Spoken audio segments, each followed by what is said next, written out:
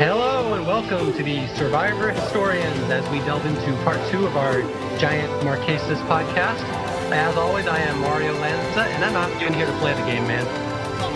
This is work hard, play hard call. And this is Jay Fischer, and I want to say that everyone here is rooting for my success.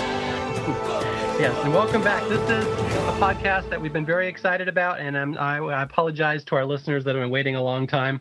It's been like a month or a month and a half since part 1 of Marquesas, but we are ready to go into part 2 of Marquesas now. And I know this is the one that everyone's been waiting for because you get to hear me gush about Gabriel, which, if I recall, was about 30 minutes of the part 1 of the podcast, correct? Yeah, so now you're in for 2 hours of just Gabe gushing.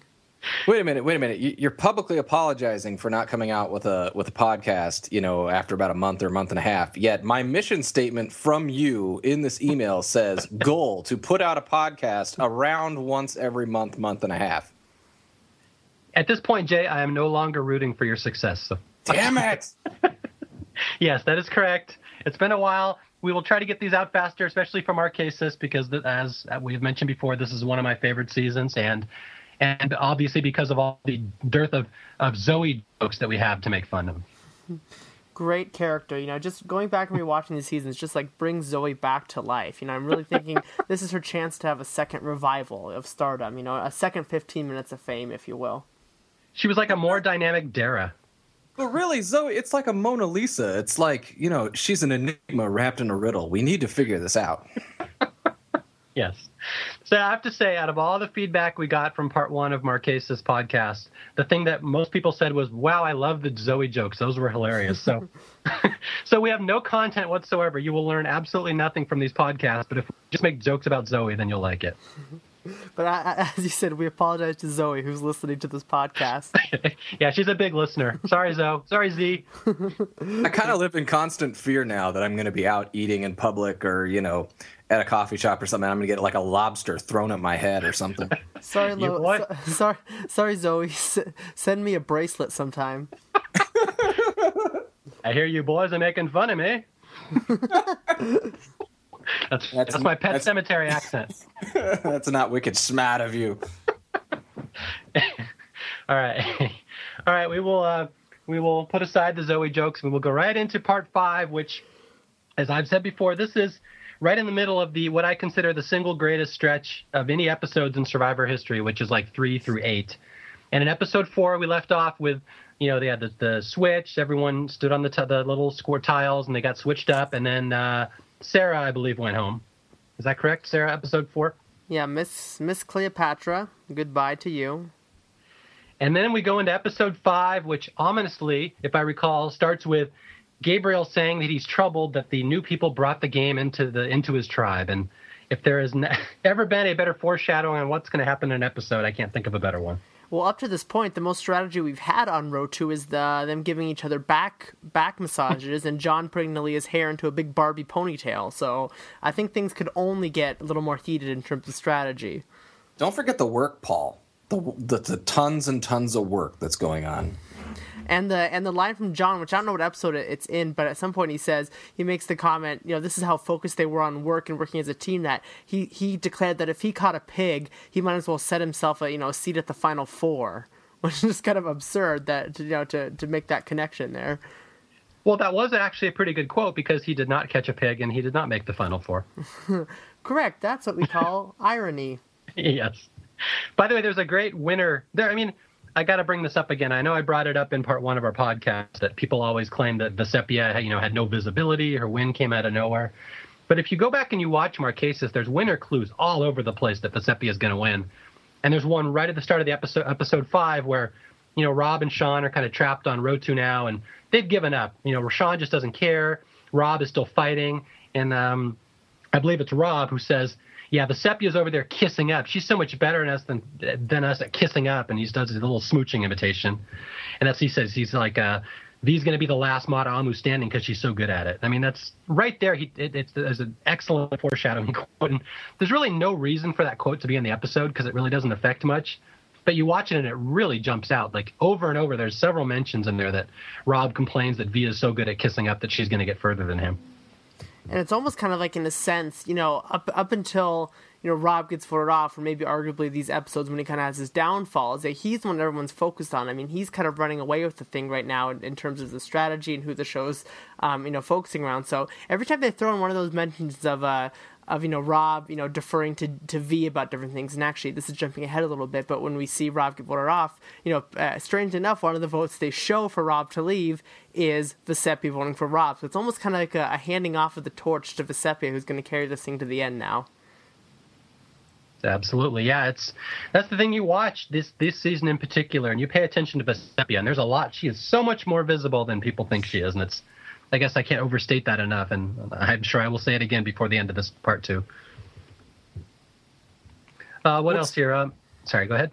No, it's just the first time. Well, not the first time, but with Tina, they purposely hid her, and Richard was so prominent in the first season, and Ethan got a lot of good stuff because Ethan was more of a character piece than anything else. But I think that this is kind of the first season where we're really trying to craft how to describe Vesepia's win. And so this is kind of how it is. It's not going to be something that's super overt. And so you have to look for it. But it's nice because it's there. We are talking about it. We are pointing it out. It is there. Absolutely. Yeah, I can think of 10 winners that were more hidden than Vesepia. And it's a shame that she's kind of been saddled with that all these years. Is one of them Amber? Yeah, we'll get to Amber. Yeah. I got plenty to say about All-Stars. Really? You love it, right? Yes. All right. So anyway, there's the critical scene right here at the start of episode 5. This is really where the entire season takes off. Really kind of nothing that's happened up to this point has been significant in Marquesas. Because we get the scene where John and Gabriel kind of get pulled aside and they discuss what their plans are now in this game. And Gabriel says, well, I'm not really here to play the game. I'm just here to kind of live in a society and have what we had before. And now that the newcomers are here and they've brought this game here, he's not really interested in that anymore, which, if you know Gabriel's background, is a pretty legitimate way for him to view the game, because that's kind of how he went into Survivor. And it's amazing how John misinterprets everything Gabriel says, and it just completely sets the rest of the season off from that one scene right there. It's interesting to me that it sets him off so much, because it is weird.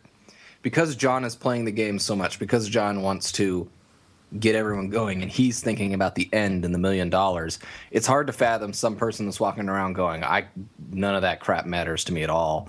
I don't care about this voting out. So, I can totally see how he's thrown off. But, by the time we're getting to episode 5, we're 2 weeks into this game, And the fact that this hasn't come up at all and or thrown him completely off his kilter yet. I know Rotu hasn't gone to a lot of tribal councils and whatnot, but still, that there's, bickering or at least talks or discussions. And the fact that we get in episode 5, we get these heavy conversations where Gabe's like, I'm not here to play the game. And John's like, what the fuck? What is this guy doing? And it's like, it's 2 weeks into the game. We haven't sussed this out yet. It really is, throwing a member of a Pagong tribe member right into, a vicious shark of Tagis, again, is pretty much what this is. You even have these characters that John, who in a lot of ways kind of resembles the way, I think he would like to think he's playing the game like Richard Hatch, and then you have, some angry pit bulls next to him, like Tammy and whatnot, so you kind of feel bad for Gabe. He really should have been on Survivor Borneo. Yeah, and I do have to say, John kind of gets thrown under the bus by the editors. They really spend the next 3 episodes just making fun of him and setting up his downfall as much as they could. But I have to say, there's no way, just from what I know about human behavior, that John could have flipped out that badly just from Gabriel saying, I'm not here to play the game.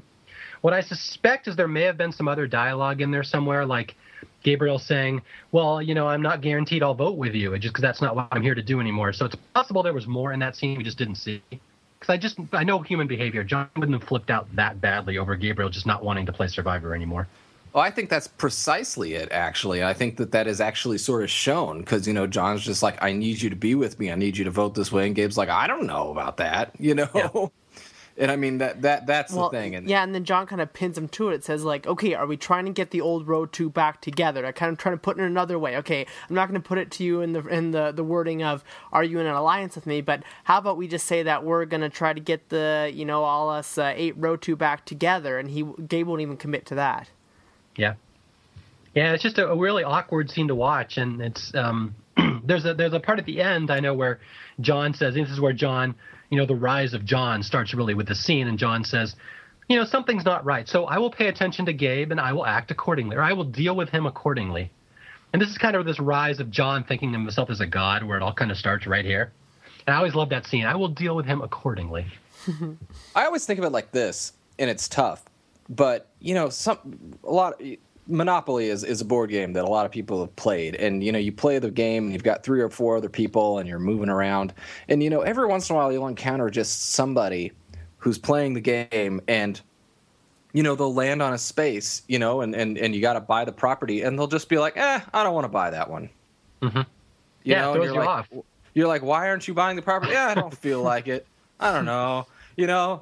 And then they get, a card, and, maybe it's like you have won second prize in a beauty contest, win $10, and they're like, you know what, just keep it. And you're like, what is going on? How are you, they're not playing by standard things, and that, it pisses you off even more because, it's not just like, oh, well, that person's an easy target. It's like you're screwing up the game, somehow. And so I can really see, especially Survivor, when all you have is this game. You're out there starving and in the cold, and all you have is this thing to think about. And here's Gabe going, hey, man, let's just be out here and not worry about that. And John's like, I can't handle this. Yeah, the analogy I like to use is like a blackjack.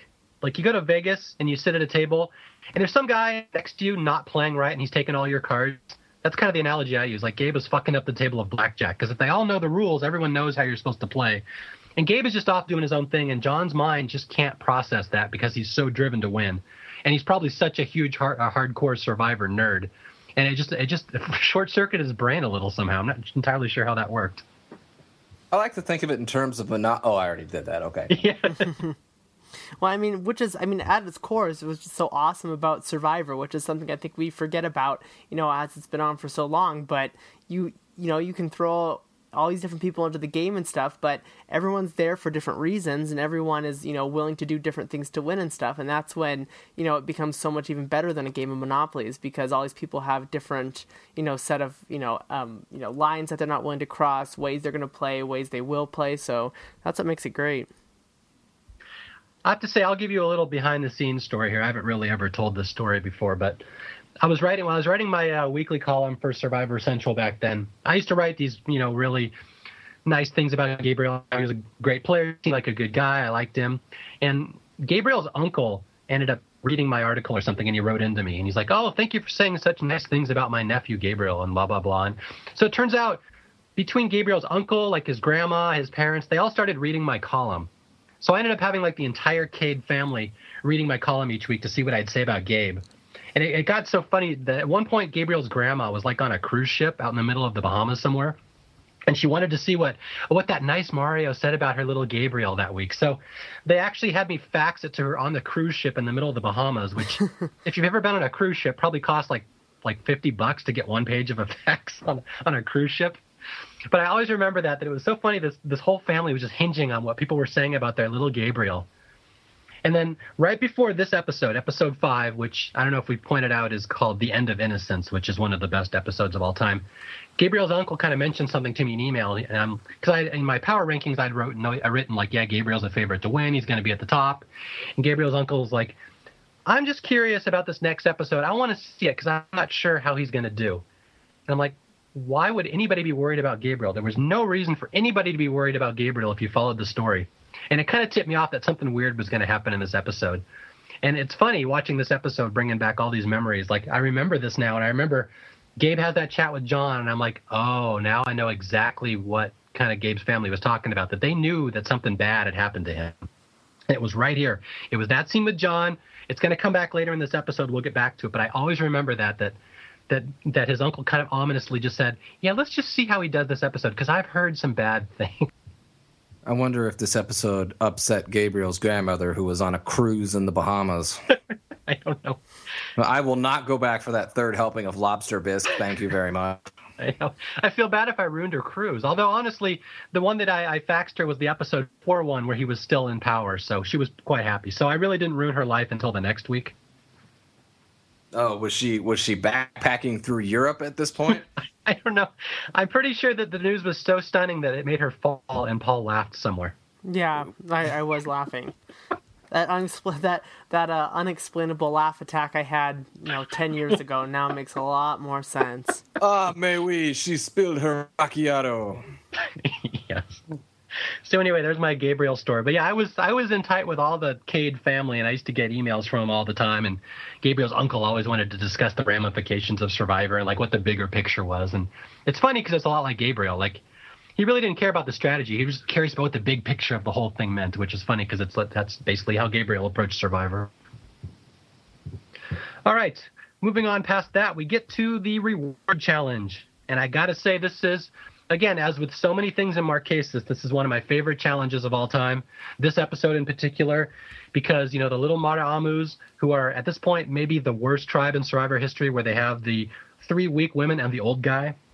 And they have to take on the machine of Rotu, and they have not won a challenge. They've been decimated every single time, and this is the challenge. They finally win.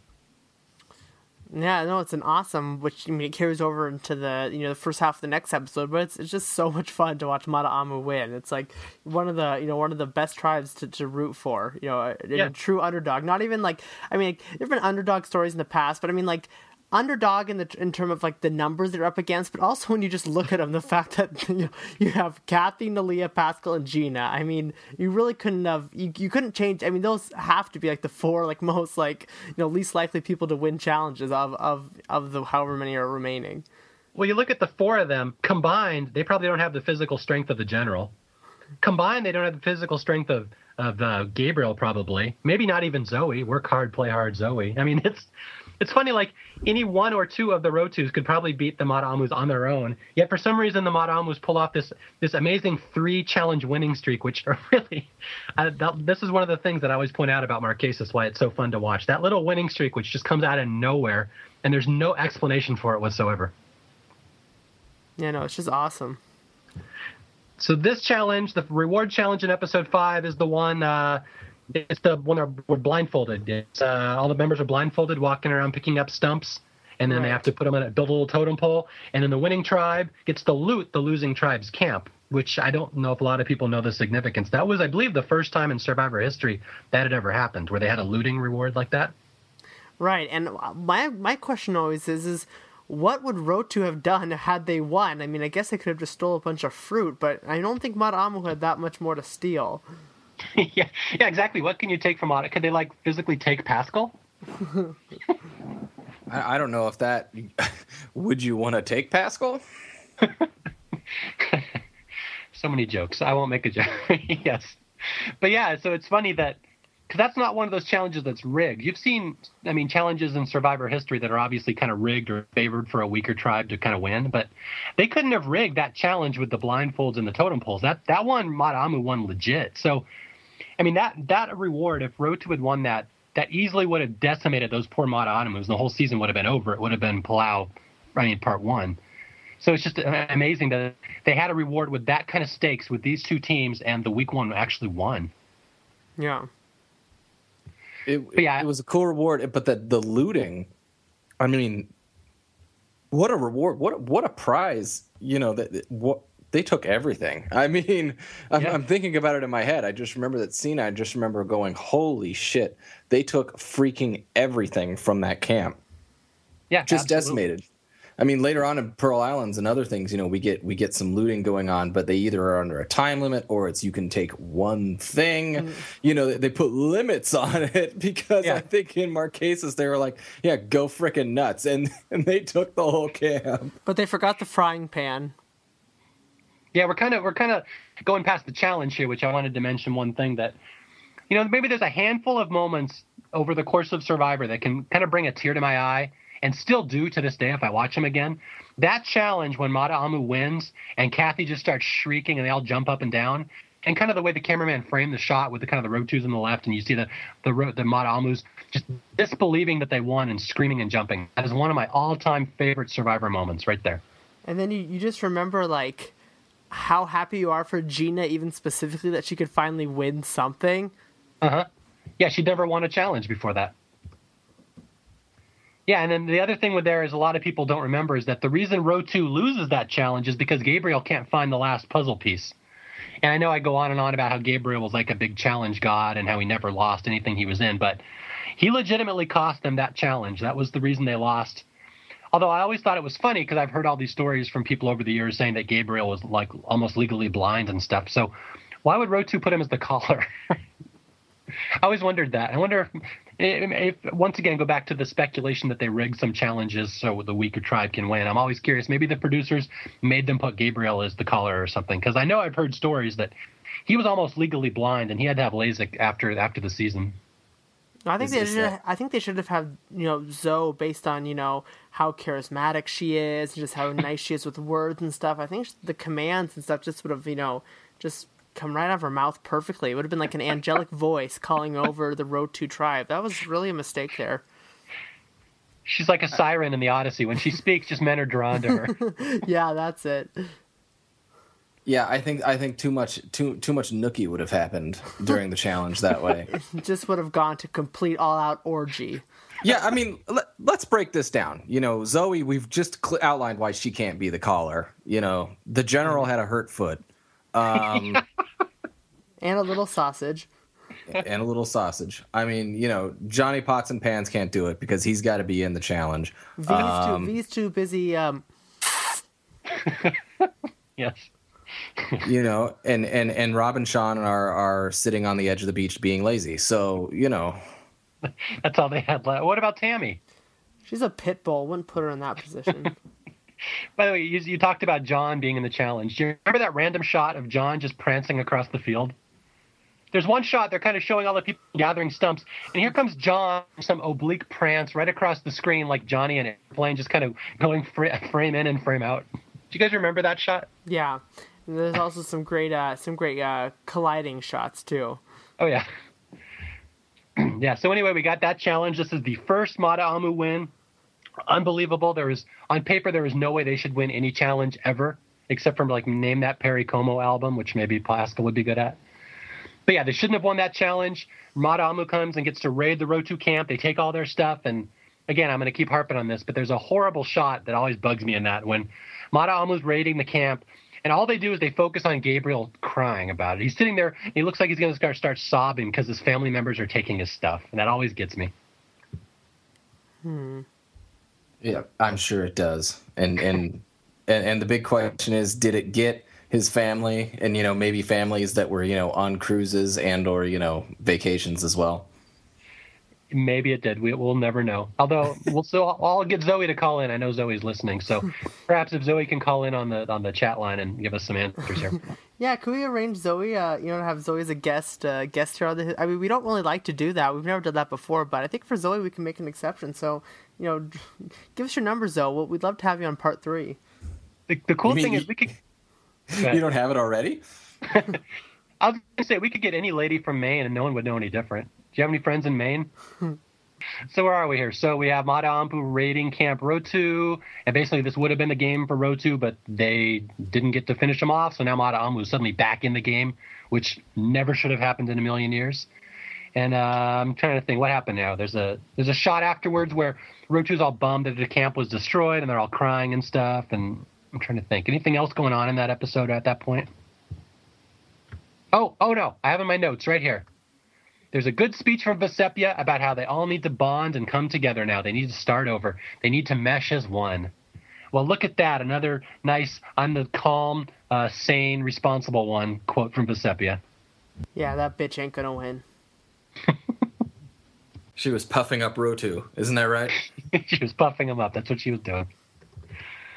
All right. And I think after that is where Gabriel has his rap with Jimmy the teddy bear. Gabriel's shining moment. Yes.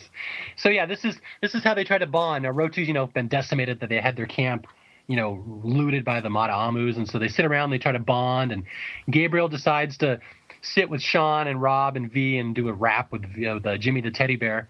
And of course, I love that John sees that and gets all suspicious. Oh, Gabriel's plotting with those ex-Mataamus. Kill him! Jesus, what are your episode notes? It's like, episode here, Gabriel shown from the left. Pan over of Gabriel. Gabriel wakes up. Gabriel's hand shown picking up water jug. I'd like to apologize to Gabriel's grandmother who's listening to all this. Hope you're enjoying your cruise, Mrs. Cade. Yeah, so this is the speech, and then we have Gabriel saying, I love these new people. These are cool people. This is road to. And then again, we get John going off again, like, Gabriel's fucking with me. I know he's fucking with me. I don't know what he's up to. And again, it just spirals all downwards from here. It does, but I think that this is a really good, these are really good scenes here where you see John sussing out Gabriel. And I think that you can see both sides. I mean, knowing Gabriel and knowing how it is, he's actually pretty legit. He's not working some sort of angle when he's like, hey, I just want everyone to come together and form a society and I'm not interested in voting. I generally think that's the case. But at the same time, you can sort of see John's side, especially now that Survivor's gotten a lot more strategical as we've gone on through the season. Looking back with current season eyes, you look back at John and you're like, my God, John, what are you going to do? This guy's such a loose cannon. This blonde mophead's just not going to play the game, and you got to get rid of him. So it seems entirely justified. But on the other hand, here's Gabriel, who's just the awesomest person ever on planet Earth. Yeah. And so you've got kind of this weird thing going on here. Either way, it's funny. There's a great speech there. My wife and I always make fun of the scene. It's where Gabriel and John are arguing if Gabriel's actually playing the game or not. And Gabriel's like, I'm not playing the game. And John's like, you are. And Gabe's like, no, but I'm not. And John's like, yeah, but I think you are. Yeah, but I think you are. Right there, argument's lost. Well, yeah, but I think you are. That's one of my favorite debate rebuttals. Like, I did not do this. Yeah, but I think you did. That just ends it right there. I mean, you can't argue with that. Exactly. So those of you who are in debate class in like high school, try using that in a debate and see how it works. Yeah, but I think you are. And also, yeah, but still. Yeah, but still. Do I have stupid written across my forehead? Well, I guess we'll get to that one later. No, you don't. Yeah, but still. Yeah, but I think you do. And that's the part where John finally says, Gabe says, I'm not here to play. Yeah, but I think you are. And John's like, at this point, Gabe's done. His time here is done. He's not safe anymore. And what a lot of people don't remember is that there wasn't really a Row 2-4 until this point. I mean, there was just a collection of Row 2s. There was kind of people that thought alike. And when John freaks out about Gabriel, this is when he officially forms the Row 2-4. He goes to Tammy, he goes to Zoe, he goes to the general, he says, the four of us to the end. And that really sets in motion the entire rest of the season. Are you sure they're the Row 2-4? Are you sure it's not Zoe and company? Zoe and the gang? Yes. Yes, so Zoe's alliance is put together. Zoe was using her siren's call. Joey. John. Yeah, sorry. I got her mixed up with the dumb guy on Friends. Or a baby kangaroo, one of the two. But guys, Zoe and gang, they don't have an alliance. They have a friendship. They have a friendship, exactly. The Zoe friendship. Oh, that's it. I find that amazing. What's that? Why, thank you. Yes. So Zoe, using her siren's call, entices the homosexual John into her lair and forms an alliance. The kind of power she has. That's the power she has there. Even after that wonderful prance during the challenge, no one is a match for Xanadakis, whatever. This all seems pretty legit. Yeah, what a lot of people don't know is, when we first started the Historians podcast, there were four of us. There were Beatles, but Beatles left because of Zoe. She actually enticed him to leave the podcast. So I'm just throwing that out there right now. Does that mean she's slowly picking us off? Which one of us will be next? I don't know, but Beatles and her are off somewhere, just working hard and playing hard. You know what I mean? Doing the Lord's work, Beatles. God bless you, sir. Time to catch the lobster. I didn't mean that to sound sexual, but it did. Sorry. When? You can't help it.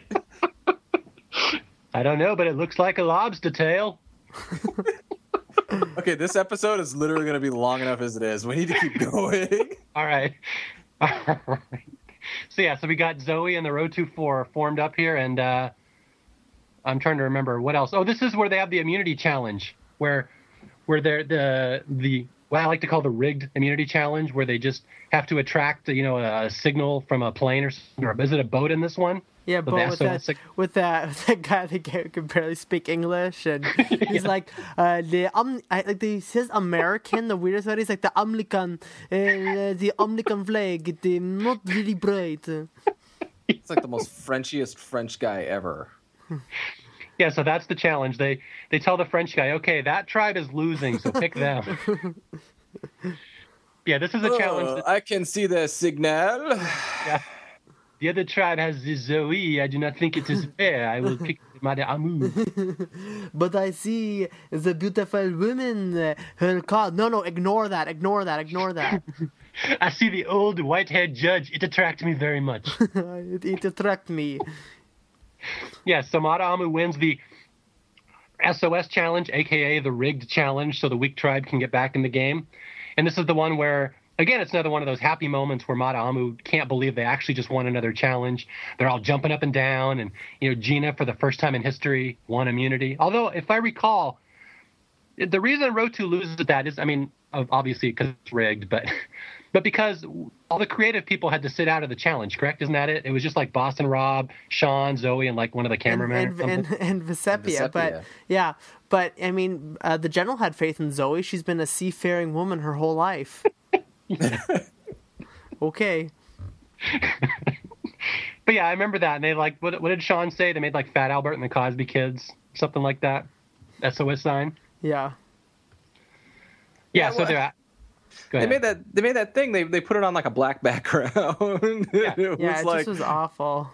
Well, let's make it like the dark jungle look like. Yeah, that's good. Well, I even wrote in my notes, Mata Amu uses all the supplies they stole from Rotu to build all their flags and the blankets and stuff. So, in a way, it almost wasn't fair. They just stole everything to use. And as they were like sewing that, they're like, "Bye-bye, Sean. Bye-bye, Rob." Yeah, that was great. Anyone who thought that Boston Rob would become a beloved Survivor icon, just watch how much he gets shit on the whole rest of this season by the rest of other players in the confessionals. All right, so what we got here? Yeah, I wrote down in my notes, Rotu has to sit out their best 4 members. No Gabe, no John, no Tammy. And then Rotu makes Fat Albert and the Cosby Kids SOS sign. That was the quote from Sean. And isn't there a scene in there where Vesepia doesn't know who the Gipper is? Yeah, she's like, wait, what is that? No, I think she says it, win one for the Gipper. Doesn't someone say that? And Zoe's like, huh? No, Vesepia. It is Vesepia. I thought it was, Vesepia's the one who comes up with it and says, let's win one for the Gipper. And then like Zoe looks at her like, what? Like, what are you talking about? She's like, doesn't someone say that? Yeah, that's it. Vesepia goes, doesn't someone say that? Aren't we supposed to win something for someone? So Vesepia is kind of talking out of her ass there. She doesn't really know what she's talking about. And Zoe isn't much help. Surprise, surprise. Yeah. Zoe says, what is that? Some Harlem stuff? Yes. And then we get the great scene. Okay, so Rotu loses the tribal council or immunity challenge, and they have to go to tribal council. And, John has his 4. He's got his 4 votes against Gabriel. And there's this great scene where he tries to draw in Sean, too. He wants Sean as their 5th vote. Do you remember that scene where Sean just... It's such an interesting strategic move, which I don't really understand. I see why he did it. He goes to Sean to kind of secure votes to make sure that, that everyone can just vote for Gabe, and it's kind of like a, kind of trying to get them on their side. Like, okay, well, we're not going to vote you out yet. We'll give you one more round. You just got to vote with us, keep your mouth shut, and we'll vote for Gabe. But like Sean points out right afterwards, it's like if they were really going to vote off Gabe, then they should have just kept their mouth shut and just think we're next. And then, there's no chance of them going to Gabe to try to retaliate. So, if Gabe actually were a little more willing to play the game, that could have been a very detrimental move for John there. Yeah, that was a potential game killer. You're absolutely right. And it's funny that Sean has that great confessional right after John comes to him and John says, yeah, vote with us. We're going to vote out Gabe. And Sean's like, why the fuck did you just tell me that, idiot? Because you should have just done it. So, and then Sean, of course, pulls Rob aside and they're like, okay, let's go to Gabriel and tell him. And that very easily could have been a 4-4 vote and it all would have been John's fault. Yeah, totally. It's either naivete or it's just extreme knowledge of how Gabe's going to go. Yeah, who knows? I think John was just super paranoid at that point, and he knew this was the power move in the game. If I take over this alliance, if we take out Gabriel, we'll become the power 4. And really, up to that point, a powerful alliance had never been taken out of the game in Survivor. They've always ridden it to the end. So John, I mean, he kind of had history working against him at that point, knowing, well, no matter what, if I get this 4 and we win this vote, I'm going to win the game. So that's kind of what was working against him, as we'll see in the next episode. Oh, yeah, and then Sean has the great little confessional where he's like, all I'm saying is stay tuned. And it's a great, this is something that I think we have to bring up, because so many people think, well, yeah, they had an overthrow in Marquesas. It was, it was cool, I'm sure, but, that happens on Survivor all the time, so no big deal. But it never had happened before in Survivor history. And what basically you had in Borneo through Africa was the producers and the editors hyping up that there was going to be an overthrow. Oh, someone's going to get downfall. Is the alliance, the Tagi alliance, going to fall apart this week? And they never did. No one ever did fall apart. Yeah. And so we had 3 years of the producers lying to us. And so when Sean's doing it again, oh, stay tuned. It's like, yeah, whatever. Yeah, I mean, the closest you ever get to just something like that happening is, they might sacrifice someone on their own alliance first, but we've never had a complete takeover of a tribe. Well, we did kind of in Africa with Silas's downfall, but because of the people switching tribes and the way it went, it was a very systematic kind of overthrow. So it wasn't that kind of a chaotic brew that's going on here in Marquesas. Yeah, and again, it fits right back in with what I was saying, that they build up like, oh, something big's going to happen, John's going to get blindsided, but they get to tribal council. They even have all these scenes, Sean and Rob going to Gabriel, here, we're going to vote for John tonight. Gabe's like, oh, I'll think about it. And then, of course, they get to tribal council. It's 7-1 against Gabriel. It's like, yeah, the editors are like, yeah, ha, audience, we got you again. And I always have to bring that up to viewers. Like, this is what they did to you every week. This is why when we get up to episode 8, this is a big deal, because they just fucked with you every single time, and it never paid off. Never, ever, ever. And another good example in this episode where they like to make it look like Gabriel's going to join with them and vote out John. And nope, sorry, 7-1.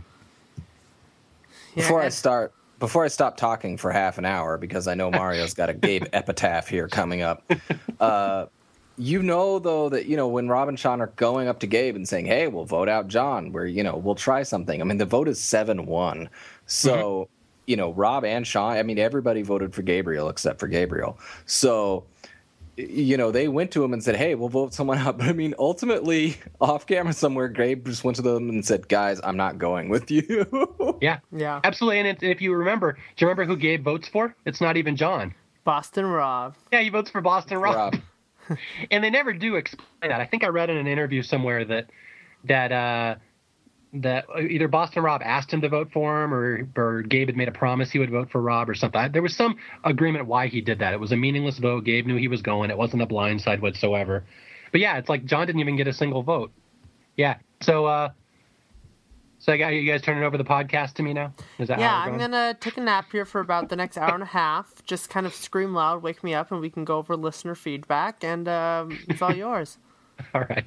Well, I don't actually have that much. I only have one story I wanted to tell. But so anyway, this is the episode where, Gabriel gets taken out, and I've always described it when I write about this episode. It's like shooting a puppy. Like, Gabe just sits there, he gets the votes, he's like, oh, he has this little wounded face at the start, even though obviously it wasn't a blindside, and he gets taken out for no reason. And at the time, this episode just pissed me off. It pissed me off just because I was kind of friends with Gabriel's family and his grandma and his uncle and stuff. But like, just from an ethical point of view, there was really no reason to take out Gabe. And I wasn't the only one who was kind of pissed about it. There was a lot of people at the time that, John kind of became a big villain because of this episode. It's like, again, the killing of the puppy episode. That's how I always describe it.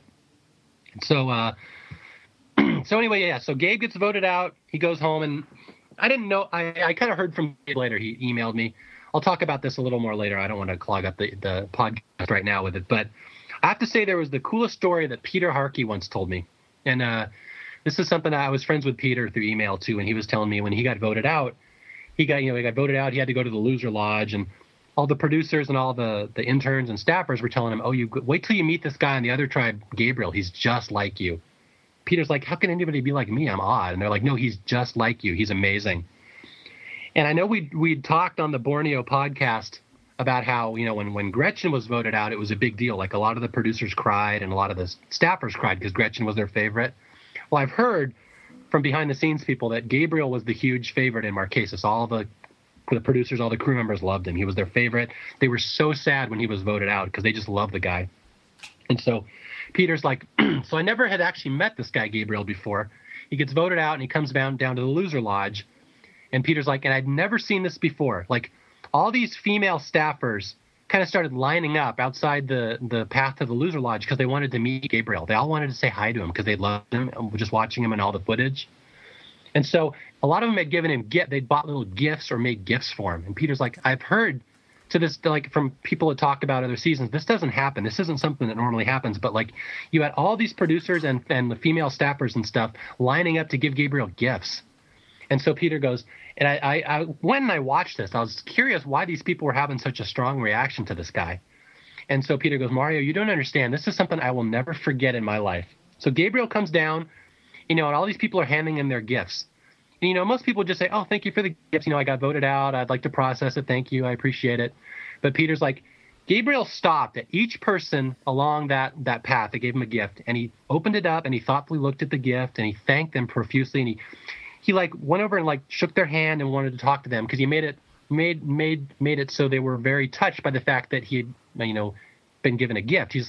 Peter's like, I'd never seen this from someone who was only 22 years old, that he went over and he made each person feel so special that they'd given him the best gift he'd ever received in his life. And Peter's like, I've never seen that. And he's like, if you ever write about Gabriel, Mario, make sure you mention that. He has a way of interacting with people that is so special and so mature and wise for his age that it's just unbelievable. And so Peter made friends with Gabriel. They were good friends after that. And I wrote a lot of that into my story, All-Star Survivor Greece, when Gabriel was one of my characters. And so it's really interesting just hearing all these stuff behind the scenes about how the way the producers and the staff interacted with Gabriel and how he interacted with them.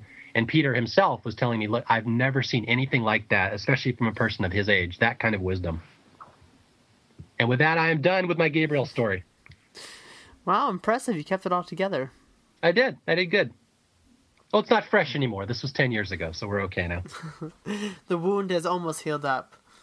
Yeah, but I do have to say, since I leave on kind of a sappy Gabriel memory, there's if you have the Marquesas DVD, one of the extras on there is everyone's early show interview from the next day. And if you have a chance on the Marquesas DVD, watch Gabriel's early show interview with Brian Gumbel the next day, where Gumbel and all of them are just, grilling Gabriel like, what kind of fucking idiot are you for going on the show and not even wanting to play? And Gabriel is so good at explaining his position, he actually kind of converts Gumbel by the end.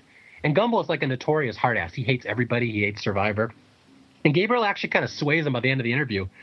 And at the end of the interview, Gumbel's like, that was really impressive. I'm actually quite impressed by you, Gabriel.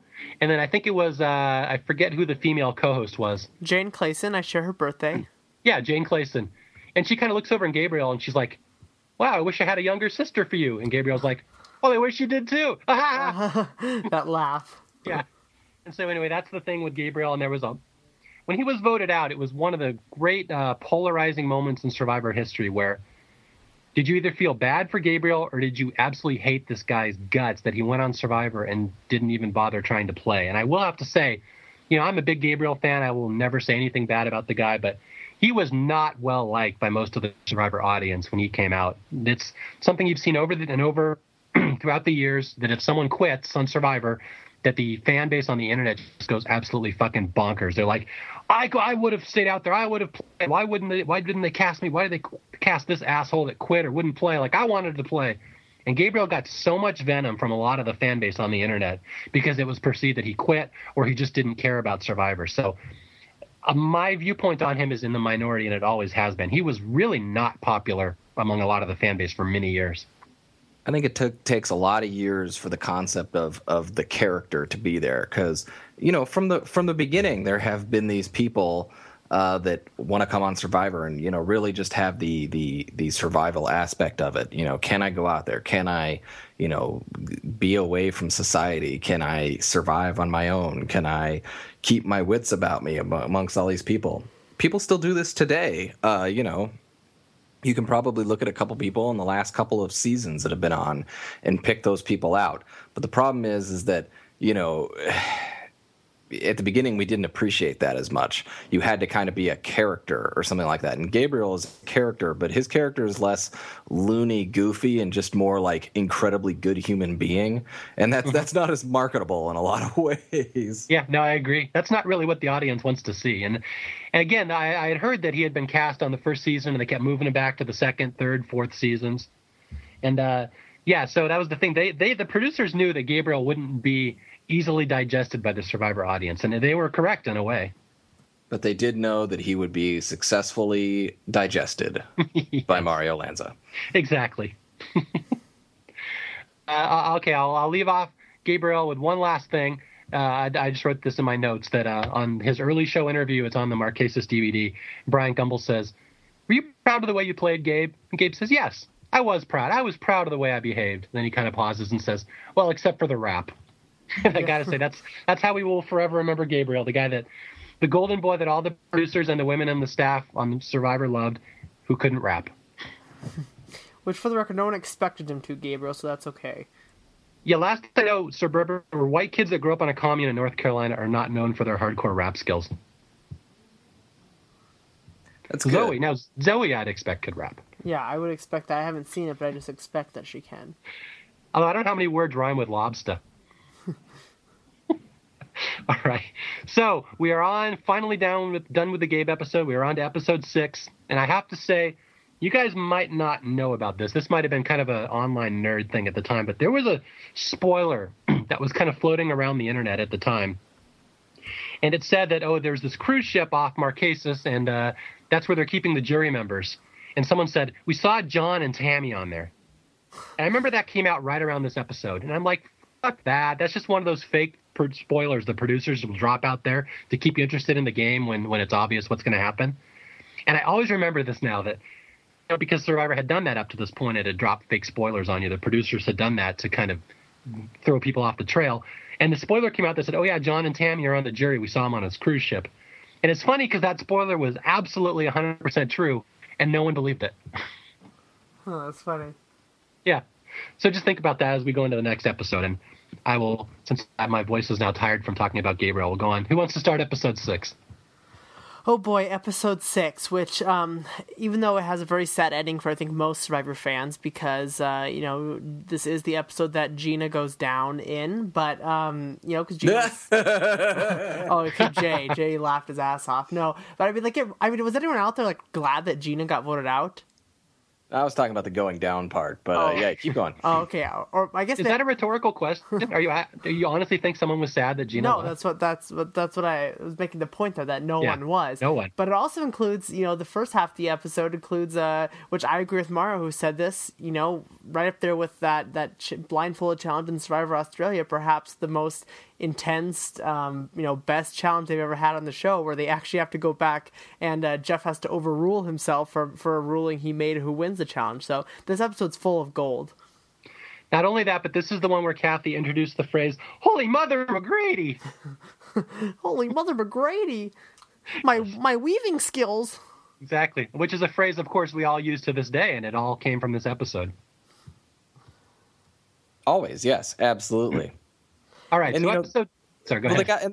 They got the feast right. We'll get to the reward challenge, but they finally get the feast right. It's not just Mountain Dew and Doritos, and they got some sandwiches and stuff in Africa. It was better, but this one they've got what? Oh, sorry. No, Jay, I'm gonna say here, because you can almost get away with just giving him Mountain Dew. You can't just get away with giving him Sierra Mist. I mean, that's just a slap in the face. Yeah, Sierra Mist, you're right.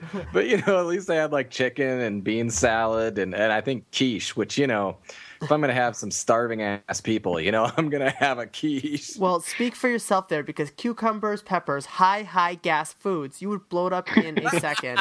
Yeah. Oh. I did think the feast was nice because they brought some foffaroo for Boston Rob, so that was always nice. Oh, and he gets that face. All right. Oh. I was going to say, the start of episode 6 is interesting because the way they lead off the intro, they kind of do the recap where Jeff Probst comes and rambles on for, a minute about what the last episode. The first thing they show in the recap at the beginning of episode 6 is Boston Rob's voting comment for John. And he says, "I know exactly what you're doing. First chance I get, I'm going to get you." And it says, last week, Boston Rob made it his mission to take out John. Which is funny because I don't remember that scene being in episode 5. And this is one of those times that Survivor kind of starts fudging stuff. And they hadn't done it too much before episode 6 of Marquesas, where they start showing stuff, recaps that didn't actually happen last week. But they definitely do it with this one. And it's clear they're trying to build up Boston Rob's legacy here. They want John's downfall later to be seen as coming from Boston Rob. Although if you watch it, it really didn't. I mean, it did, but it didn't. And that quote certainly wasn't in episode 5. So I always thought that was interesting. I guess we have nothing to say about that. And we're done. No, but yeah, but there's also within this episode too, in a lot of ways, not only with Gina going, it is kind of the death of this happy little Mata'amu tribe, because we start off, with the tribe. I think this is the episode where we see they do. Is this the episode where she does the or maybe that was last episode? I can't remember, where she does the chi breathing or whatever she does, and feeling the warmth of each other's hands and whatnot. And I don't know exactly what's in episode 5, what rolls over into episode 6. But we start off with this very happy tribe of Kathy, Gina, Nalia, and Pascal. We see them go through the challenge. All these good things happen to them, and then it turns around for the end. But at least for the first half of the episode, we see a very happy tribe. And I think that's where they're chasing after all these huge crabs, and it's really a cool scene. And when you see them eat that crab meat, there's so much meat in that thing. And they make the point that we don't really need to win the food in this reward challenge as much as we need to keep Rotu from winning the food. That's true. That is the scene I was talking about earlier with the Holy Mother McGrady. Yeah, that's what Kathy says when she sees one of these giant crabs. Holy Mother McGrady. Well, I think maybe Kathy would have said some other words, but being around Nalia and Pascal for so long, she's trying to change her vocabulary a little bit.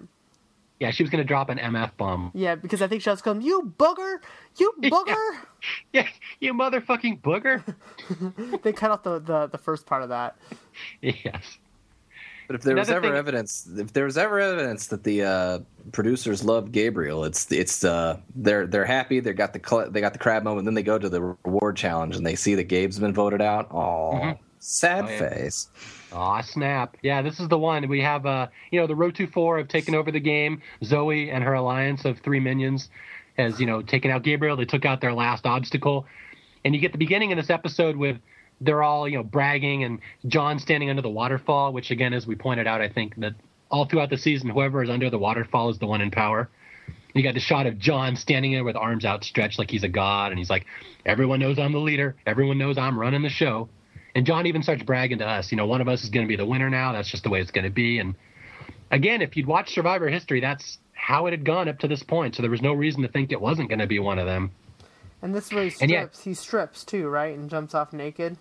He does. He's showing his power, that he doesn't even care if he's naked in front of people now. He's so power-ridden, he can just get naked and doesn't care if it offends people anymore, because he's John.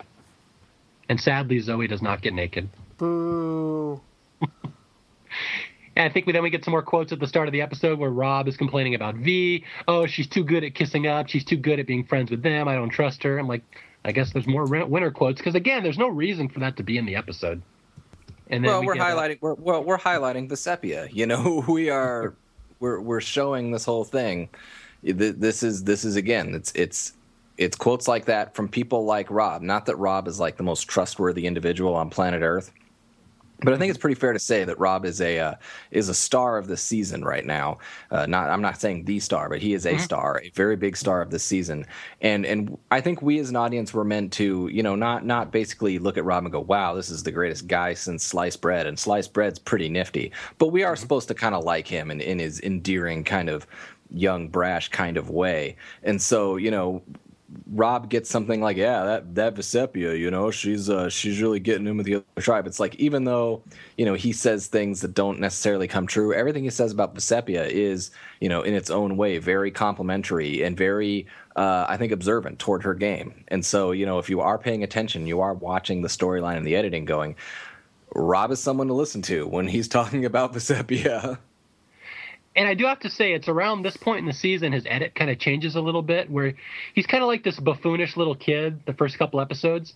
And it's around this one episode he starts getting kind of a spunky underdog edit. They really start making you try to root for Boston Rob.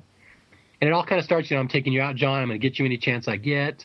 And then I remember when I was writing my column, it was this episode that I started picking Boston Rob as a potential winner because they were really highlighting him. He got a ton of scenes, and you'll see in the next episode, episode 7, even more, where he gets like half the confessionals. Well, yeah, he really started getting focused on him. Like, there's no way they'd have that much focus on a minor character. So if you watch Marquesas, kind of watch for Boston Rob's edit to kind of switch right around this point where you start rooting for him and he starts making a lot of sense. I just really wish they would have utilized Zoe as the narrator here, but I guess you can't get everything. Yes. All right, and then we have, as Jay said, the big reveal of the Gabriel elimination where, they're going to the big reward challenge, and Gina's all excited because she can't wait to see if Rob or Sean got eliminated. She doesn't care which one got eliminated as long as it was one, and she's all giddy about it, and they're just thrilled to see what happened. And they get there, and they see that Gabriel, of all people, is gone. And, as we said in the last podcast, that was basically Pascal's, surrogate son, and that was basically Nalia's boyfriend, who just got shanghaied out of the game when there was no reason for it. They still had the majority. And I love that reveal. Just the looks on their faces, especially Kathy. She's like, oh, my God. Like, they can't even fathom any scenario that Gabriel would have been voted out. And there he is. And they won't get an explanation until later. But that's just one of the little moments on this episode that I like. Sad faces all around. Yes. And it's tough, though, because, you are right. As an audience, we weren't so enamored with Gabe as the production was, and as Nalia and Pascal and everybody out there was. So, it's a weird disconnect. I remember being very disconnected because, it's not like I was sitting there going like, Gabe sucks, blah, blah, blah. But it's like Gabe went home and you're like, oh, man, tough break for that kid. And then, the next week they get to the challenge and then everybody's like bawling that he went home. And I was like, what?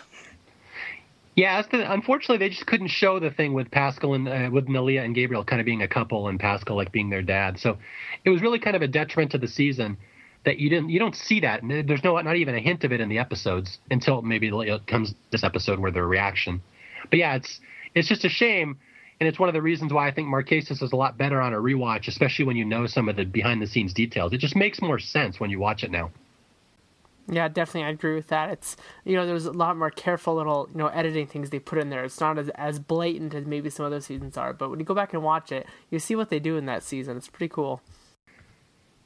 And then we get to the challenge again, and I have gone on record as saying this is one of my 2 favorite challenges in Survivor history. You just mentioned it yourself, Paul. This is the one where they have to run into the woods and get the paddles, and then come back and they row. They go around a little obstacle course in a canoe, 2 of them. And this is the one where John and the general are so far ahead that it's not even close. Like, they're almost all the way out to the buoy by the time the women get in their canoe. And then for some reason, the general's like using the rudder as a paddle or something in the back. He can't figure out how to go straight, and they start turning sideways. And Kathy and Gina come up and catch them, which is one of the more improbable moments in Survivor history, that Kathy and Gina could catch, 2 of the bigger, stronger guys on Rotu. Well, it's not hard to pass Dumb and Dumber. Yes. Again, Boston Rob. Great quote from Boston Rob.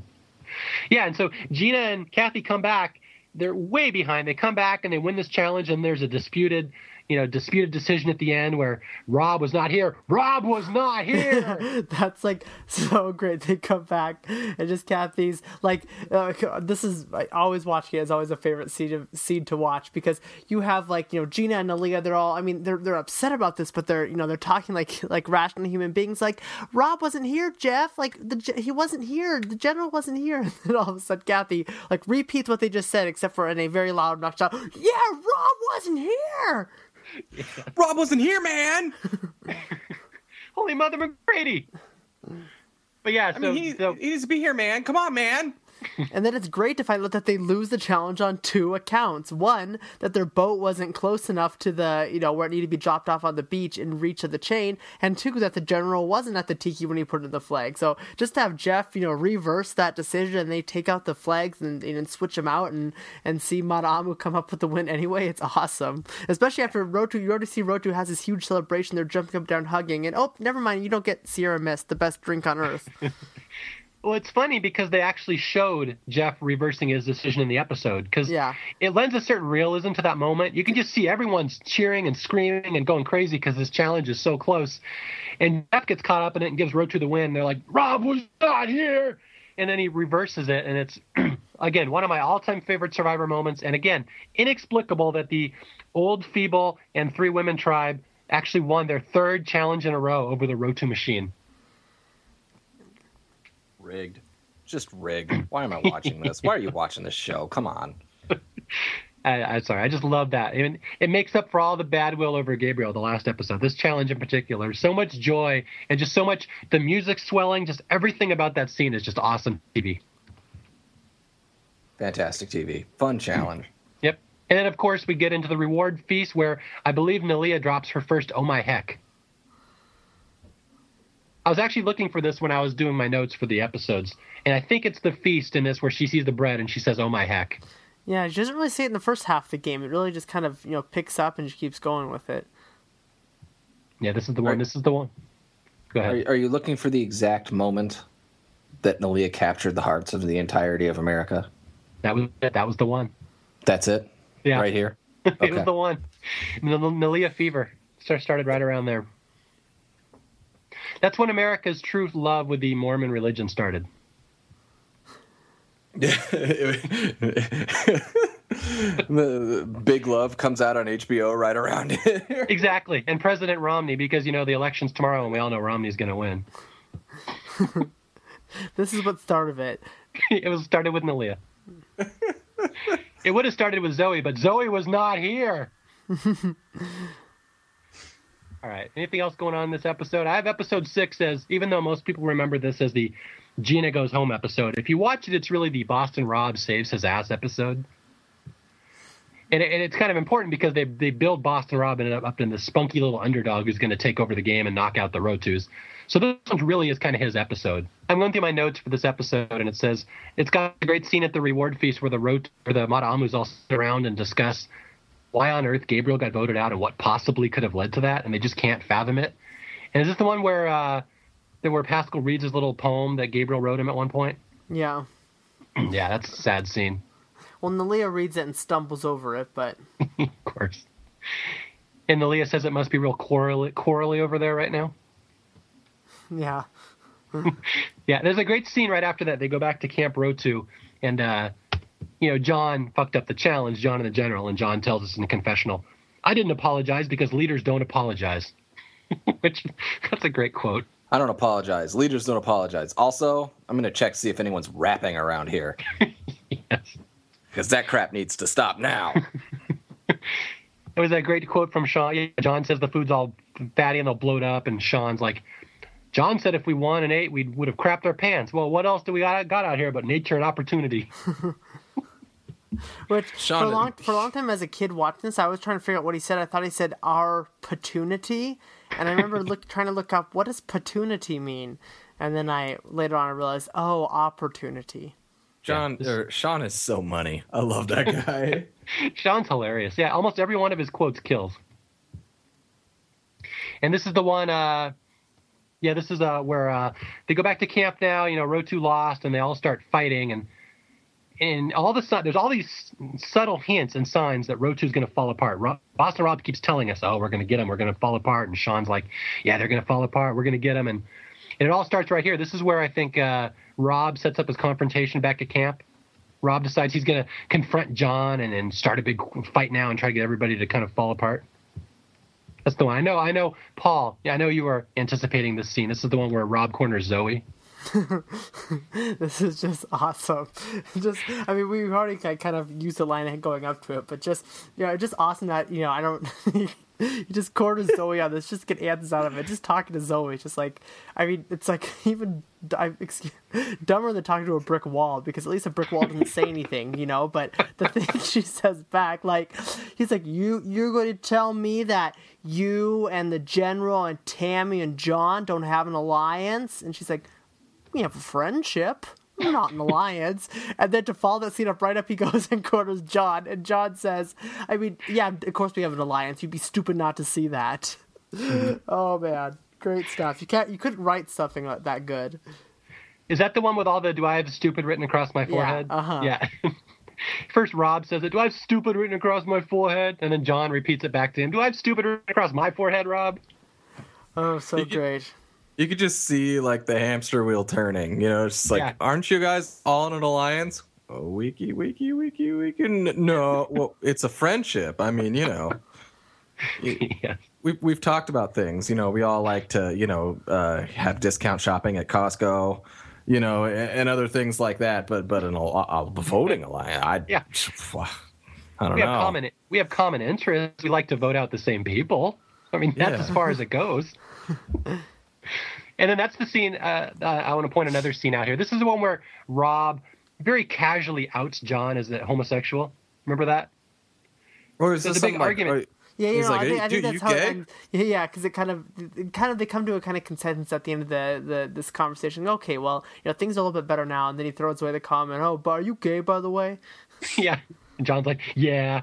And it's like I remember on the message boards in particular, man, people were so furious about that. And I don't even think John was that offended by it. He's like, yeah, it was very passive aggressive, but it was totally Boston Rob. But I do remember on like Survivor Sucks and other message boards, people just being furious that Rob would dare out John that way. And if you watch it, it's really kind of a playful end to a really not playful scene. Rob's like, all right, fuck you. Yeah, fuck you. By the way, are you gay, dude? Maybe that's how Rob ends every conversation. It could be that, but it could be, I think that Rob knew John at this point. John is not very apologetic about the fact that he's gay, and so it's all fantastic stuff. So like Rob's just like, yeah, okay, we'll play around with it, and John's like, I'll play around with it back because John is awesome. Yeah. And again, I got to point out, the editors crapped on John. They made him look like a fool. He really had a bad legacy in Survivor history, but he handles himself pretty well with Boston Rob. I mean, Boston Rob is a tough negotiator, and when he gets in your face, he's pretty badass. And John didn't give an inch. No way. Yeah, John handles him about as well as anybody could. So I'm a big John fan. I've always been a big fan of his. I think he kind of got the shaft in the world of the Survivor legacy. But yeah, he handles himself pretty well in that scene. Yeah, and he's still super into Survivor and still follows it and stuff like that. And I feel like John should have a bigger following somehow. I agree. And he was always one I was really pissed off didn't even get considered for All-Stars. I'm like, but he was a major character. I mean, he was a villain and didn't have a lot of fans, but like he was really, really important to the season, probably more so than Boston Rob even. So I always thought it was kind of a shame he kind of got forgotten. Yeah, he would have been fun for Heroes versus Villains even. Absolutely. All right, so after the Boston Rob and John fight, we got the thing where Rob knows he's screwed. Everyone's pissed at him. It's the Road to 4 against the world, and so Rob says, "I need to win this immunity. This is my last chance in this game. If he makes the merge, he has a chance to start stuff. But if he doesn't make the merge, he's toast." So this is what, like again, I always call the Save Boston Rob episode.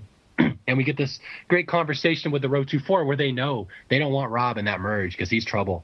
And so where John tries to get Tammy to throw the challenge. Do you guys remember that? Yeah, and then Tammy's kind of like, she's like, I don't feel comfortable doing this. Like, I win everything I do because I'm a pit bull. That's right. That's exactly how she said it. Yeah, so John tells Tammy, we got to throw the challenge to get her at Rob. And she's like, no, I play with honor. I don't throw challenges. I'm here to win, which she was correct in a way, and I thought it was very admirable for her to take that stance. But in retrospect, John was probably right. They probably should have thrown this challenge. Yeah, it's always a bigger flag to see somebody throwing a challenge than choosing not to throw a challenge. I guess that's a weird line to go to, but we always like to show people throwing challenges and then having momentum lost or having things not quite work out, and everyone goes, see, probably shouldn't have thrown that challenge. But there are a lot of times where maybe they probably should have and they didn't, but no one says anything because they're like, well, you just play to the whistle and whatever happens. But it's like, putting some thought into this stuff is sometimes pretty good. Yeah, and unfortunately for the Road to 4, but fortunately for us, the audience, they don't throw the challenge. They get in there, Tammy and Boston Rob. It was the circular maze immunity challenge, and Boston Rob is just running around like his pants are on fire because he knows this is his end of his Survivor career if he doesn't win this challenge. And he comes in and he single-handedly wins this maze for the Road Tos, and he goes crazy. And it kind of derails the momentum of the story because Madamu is having this big comeback. But if you're a fan of Boston Rob, this is one of his best episodes because it's really the whole second half of this episode is his, and it's all about him saving his butt and trying to make the merge. So it's a cool moment of Boston Rob saving himself, and then he will make the merge. All the shit that's going to happen in 2 episodes later is going to happen now. But that also means we have to go to Tribal Council, and we are about to lose one of our all-time Survivor sweethearts, Gina. Now, I don't know if a lot of people know this, but Gina was one of, if not the first Jeff Probst's girlfriends, where he was kind of sweet on her, and they were, I'm not sure if dating, but he kind of had the hots for her, and they were kind of friends or something. There was something going on between Probst and Gina, and this is something that I've heard behind the scenes from a couple people. I don't remember specifically who told me this, but I've heard it from a couple people, and they said that, Probst was really upset because, the Mata-Amus, you got Pascal and Aaliyah and Kathy all talking like they're still a family. They don't know who they're going to vote for, telling Gina that she has a chance. And then they get to tribal council, 3-1. They all turn on Gina, vote her out. See ya. And I heard, and I've repeated this story over the years, this won't be a surprise, that after the cameras were off, Probst kind of kept the Mata-Amus there and he just laid into them, Pascal, Aaliyah, and Kathy, and basically called them all pieces of shit because they voted out his girlfriend and they gave her false hope and they were cruel to her and stuff. And I've heard this story several times over the years, so there's got to be a kernel of truth to it somewhere. But Probst and Gina were kind of sweet on each other. And Gina has always had kind of a good reputation in the Survivor audience. She's had a lot of fans over the years and still does to this day. Yeah, you can't really say something bad about Gina. She was great, even though it's crazy that she was only on the show for 6 episodes because she has such a presence in the season. Yeah, I had someone ask me the other day, are there any survivors who are universally beloved? You've never heard someone say a bad thing about them. And Gina is one of the females that often comes up when people ask that question. And the male that usually comes up is Roger Bingham from Australia. Those are kind of the two I've never heard anybody say anything bad about in person in any situation ever. Well, I personally would not choose Roger for a jump off a cliff and swim challenge. Oh, you're a dick. Damn it. But yeah, Gina, for a lot of people, we have a lot of new, listeners that didn't really watch Survivor since the start. But Gina was really popular among the internet fans. She was always kind of had a much higher presence on the message boards than she really deserved because she really wasn't in the season that much. But she's one of those that a lot of people have always liked. She was a huge sweetheart. I used her in my All-Star Alaska story because I would be nuts not to. She was so popular at the time. And it's funny because you watch the show and her presence really doesn't warrant her popularity. But she really was. She was always well-liked. She was always, to this day, people still talk fondly about her and wonder what happened to her. And yeah, she's one of the kind of the Survivor sweethearts that got away. One that just kind of, her legacy just kind of faded after a while. But she was a big deal at the time. Girl next door type. Absolutely. Girl next door who can spit a watermelon 80 feet. Watermelon seed, sorry. I love that on her early show X interview, they do this whole thing like in the studio of her shooting watermelon seeds around the room. As if you could actually see that. They're like trying to zoom up on the carpet. I'm like, did no one think this through? No wonder the early show tanks, every year and they have to redo the lineup on there. Yeah, to this day they still refer to that as watermelon seed gate. All right, and with that, we are officially to the merge. Look at that. We're an hour into the podcast, hour 10 minutes, and we actually got to the merge. I can't believe it. It's because I cut out 2 of my Gabriel stories, by the way. I'm just letting you know. Oh, we're only officially an hour in? People, you don't know how long we've been here tonight. Yeah, so we are officially to the Marquesas merge. And again, the storyline here, if you follow the season, is that the Rotu 4 is in power, but Boston Rob is aiming to take him down. And the Mata-Amus on the other side are wary because they saw that Gabriel has been voted out. And they're not entirely sure where Rotu is anymore if the beloved heart of their tribe could be voted out like that.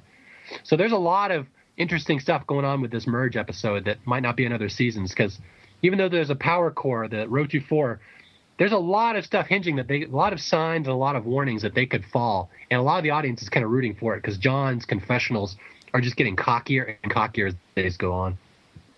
And what I love about this episode is just really highlighting, the two people from the season who are going to end up being all-stars. It really is all about Kathy, all about Boston Rob. Because it's in this episode that we really focus on Kathy kind of, finds out about this conspiracy that Rotu was willing to get rid of her first. That was kind of this deal that was made. So it's kind of this whole thing about Kathy realizing her place in the game and how she's gonna, come back from this. And she has these confrontations with the former Rotu people, and then obviously we have Rob's, this is actually his downfall by the end of this episode. But then we just get that awesome, we'll talk about once we get into the episode a little deeper. But we have their great summit where they're, getting drunk and eating pizza and whatnot. So this episode really is about those two characters. Yeah, and Paul's really not exaggerating. I was going through this episode in particular, episode 7, and I swear to God, Kathy and Boston Rob combined have like 80% of the confessionals in the episode. No, almost nobody else speaks the entire episode. It is just Kathy and Rob ping-ponging back and forth with what they're going to do with the vote. It's pretty amazing. They're the ones shaking here at the merge, you know? I mean, John's holding tight, Row 24 are holding tight, but, you know, Kathy and Rob are the ambassadors that kind of do the merge thing, so we get a good sense of action with them.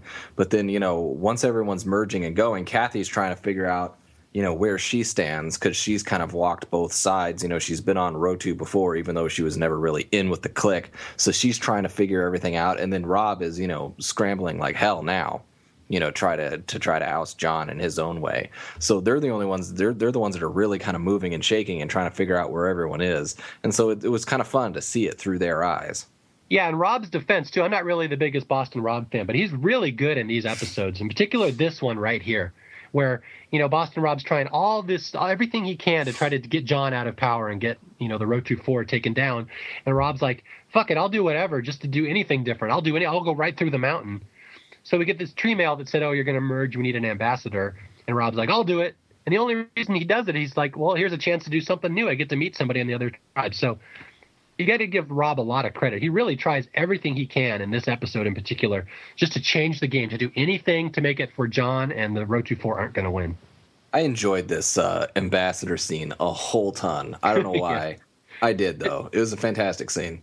Yeah, it's just two great characters just sitting there, and they're not even talking strategy most of the time. They're just kind of hanging out and riffing on stuff. And it's fun just to watch them talk because they're so completely different. And, you know, Kathy even makes that comment that I'm going to sit here and pound beers with this young buck. I can't even do it. Well, there's a great scene where Rob's like, what does he say? He's like, oh, they're all lying, Kathy. Rob's like, you know, they're going to vote you off first. And Kathy gives the biggest googly eyes. She looks like a Muppet. Yeah. It zooms on these eyes, and he goes, I asked Zoe who you can vote off first, and she said Kathy, and then, you know, he keeps doing these things where it's like Kathy, and she just like, gets to the point where she's like a puppet, like her mouth just mimics Kathy, as the eyes get bigger and bigger and bigger. It was, yeah. No, Jay's absolutely right. This is one of those great fun little scenes in Survivor, and it really doesn't have any effect on the season as a whole later down the road, since Boston Rob just gets voted out anyway. But yeah, this is one of those great character scenes, just two A-plus characters in Survivor history hanging out, pounding beers and eating pizza, and it's fun to watch. It's one of those great little moments in Marquesas. I was gonna say it's kind of a great setup for like a plan or alliance that never comes to fruition. Like it's this, you know, huge plan. All these two, you don't know how they're gonna do it, but they're gonna take over the game and stuff. And then it just kind of it never happens after that. But it's kind of a fun idea to, you know, entertain this idea. Yeah, it doesn't really go anywhere, but it does set the stage for Kathy really being the narrator for the rest of the season. Because, again, she does all the confessionals. This whole episode is, I got to figure out what's going on, man. They're all lying to me. Man. And I'm being played as a pawn. Oh, by the way, okay, I got to point this out. There's a point in this episode right after the two tribes merge where Tammy gets there and she gives the most obvious winner speech I've ever heard in any episode ever in Survivor history. Do you guys know the speech I'm talking about? Is this where she's talking about being nice and stuff? And yeah, you know, she doesn't plan to bold-faced lie to any of these people to their face, but it's part of the game, and she's going to be willing to do it if she has to win. Yeah, that's the thing. And they play this stirring, inspirational music behind her. Tammy's, I think at night, she's saying this. And she goes, yeah, we all came here not wanting to lie, not wanting to break hearts, but that's not realistic. If you want to do well in this game, you have to, like, straddle the line. You have to lie every so often. Yeah. And it's funny. That speech is such a winner quote, and it comes at the perfect time to mess with the audience. And I always love that quote when I see it. I'm like, that was why everyone was so bonkers when the Row 24 fell, because of quotes like this Tammy quote that came right before it that make it so obvious that Tammy's probably the winner. Well, and I'm going to say this now because I don't want to forget about it when we go to the next episode. She also has an opening speech in the next episode at night, which is not even a confessional. It's to everyone else, which is so condescending when she's like, you guys, you've made the jury. That's a big accomplishment. You guys should be really proud of yourselves. I'm like, shut the fuck up, Tammy. You're gone. You're gone in 2 episodes, so shut up. It's like going to the Special Olympics afterwards and telling them, you guys did really good. You finished the race. Nice job. I'm really That's basically proud what of she's you guys. telling Nalia. All right, and this is the scene where they merge, and now Rob starts, punking Zoe again just because he can, where he starts messing with her in front of everybody. I think this is the one where he says, "I find you amazing, Zoe," and she's like, "Well, thank you." Yes, and she's like, "What?" And he's like, "I find you amazing. Why? Why? Thank you." Doesn't get at all the sarcasm here and what he's trying to tell her. And then Kathy just gets up and walks away. Zoe just sits there looking confused, and then Rob just keeps going. He goes, "I don't like being lied to again and again and again. It irritates me." Yeah, it irritates me. I love that one. He's fantastic. There's a good scene here. Am I jumping ahead? But there's a good scene where he gets Sean and John kind of arguing with each other. Or is that next episode? There's an episode where he kind of gets them going. It's this episode because he goes home. But he basically starts instigating a fight between Sean and John, and it's like you can see. Just the absolutely, great manipulation that he has. I mean, it's just kind of, lost here, and he just never really had a chance, to tell you the truth here. But, you could see some of the superstar qualities that this guy had here. And I know that, we're sitting here saying, from behind, I mean, I didn't know at this point that Boston Rob would, come back 3 more times on seasons of Survivor and stuff like that. But I mean, this guy had something, and at least they saw it, Yeah. No, I agree. Yeah, I've talked enough crap about Boston Rob over the years, but in Marquesas, in particular, his last couple episodes, he is absolutely gold. And this one, he's just hilarious, just starting fights, stirring up shit, picking on poor Zoe. And then Kathy can't take it. Kathy's like, I can't be around this. You guys are nuts. So Kathy has to go clear her head, and she's like, I think I'm toast. I think they're all going to vote for me tonight. Everyone's lying to me. Everyone's lying. I don't know what's going on. And she's like, I need to win immunity. That's the only way to save myself. And that leads us right into the immunity challenge, which is another one of those kind of iconic Marquesas moments. This is where they're on the shaky platforms in the ocean. Mm-hmm. They're standing there, and the last one standing wins. You get to see Zoe shake her thing a little bit. It's great. She does. She does a little sexy little butt dance. It's awesome. Then she falls. Ha ha. How'd you like to see my hinda? Yeah, and this is the one where at one point Pascal falls in head first, and I was just watching it the other day. I'm like, I bet Paul loved that scene. I mean, I'd prefer if he were female, but I'll take what I can get. Just as long as they're old and brittle, Paul likes when they go down. Yeah, I'll take it. Paul's like, falling is going to happen. I watch that challenge. I watch it first, then I rewind it and watch it, reverse, so I can see him coming out of the water, just to watch it again falling into the water, and then I do it in like slow motion so I can see everything. It's great. I picture Paul having like amnesia about this and like watching it go, oh, look at him fall. Oh, that's great. I'm gonna watch it again. Oh, look at him fall. Never gets old. So Paul's like every viewer of AFV. Exactly.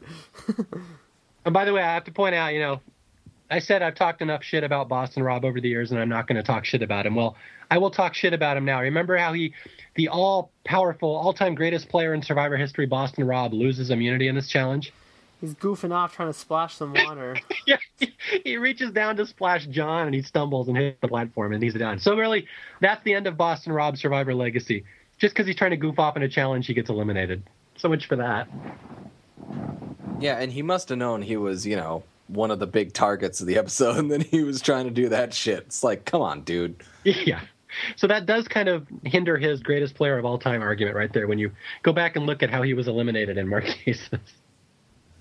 I love that, in some trial of is Boston Rob the greatest Survivor player ever, that you could basically say, I submit to you as my final piece of evidence that bullshittery in the final merge challenge in Marquesas, and a judge like pounding the gavel going, that's it, nope, case closed.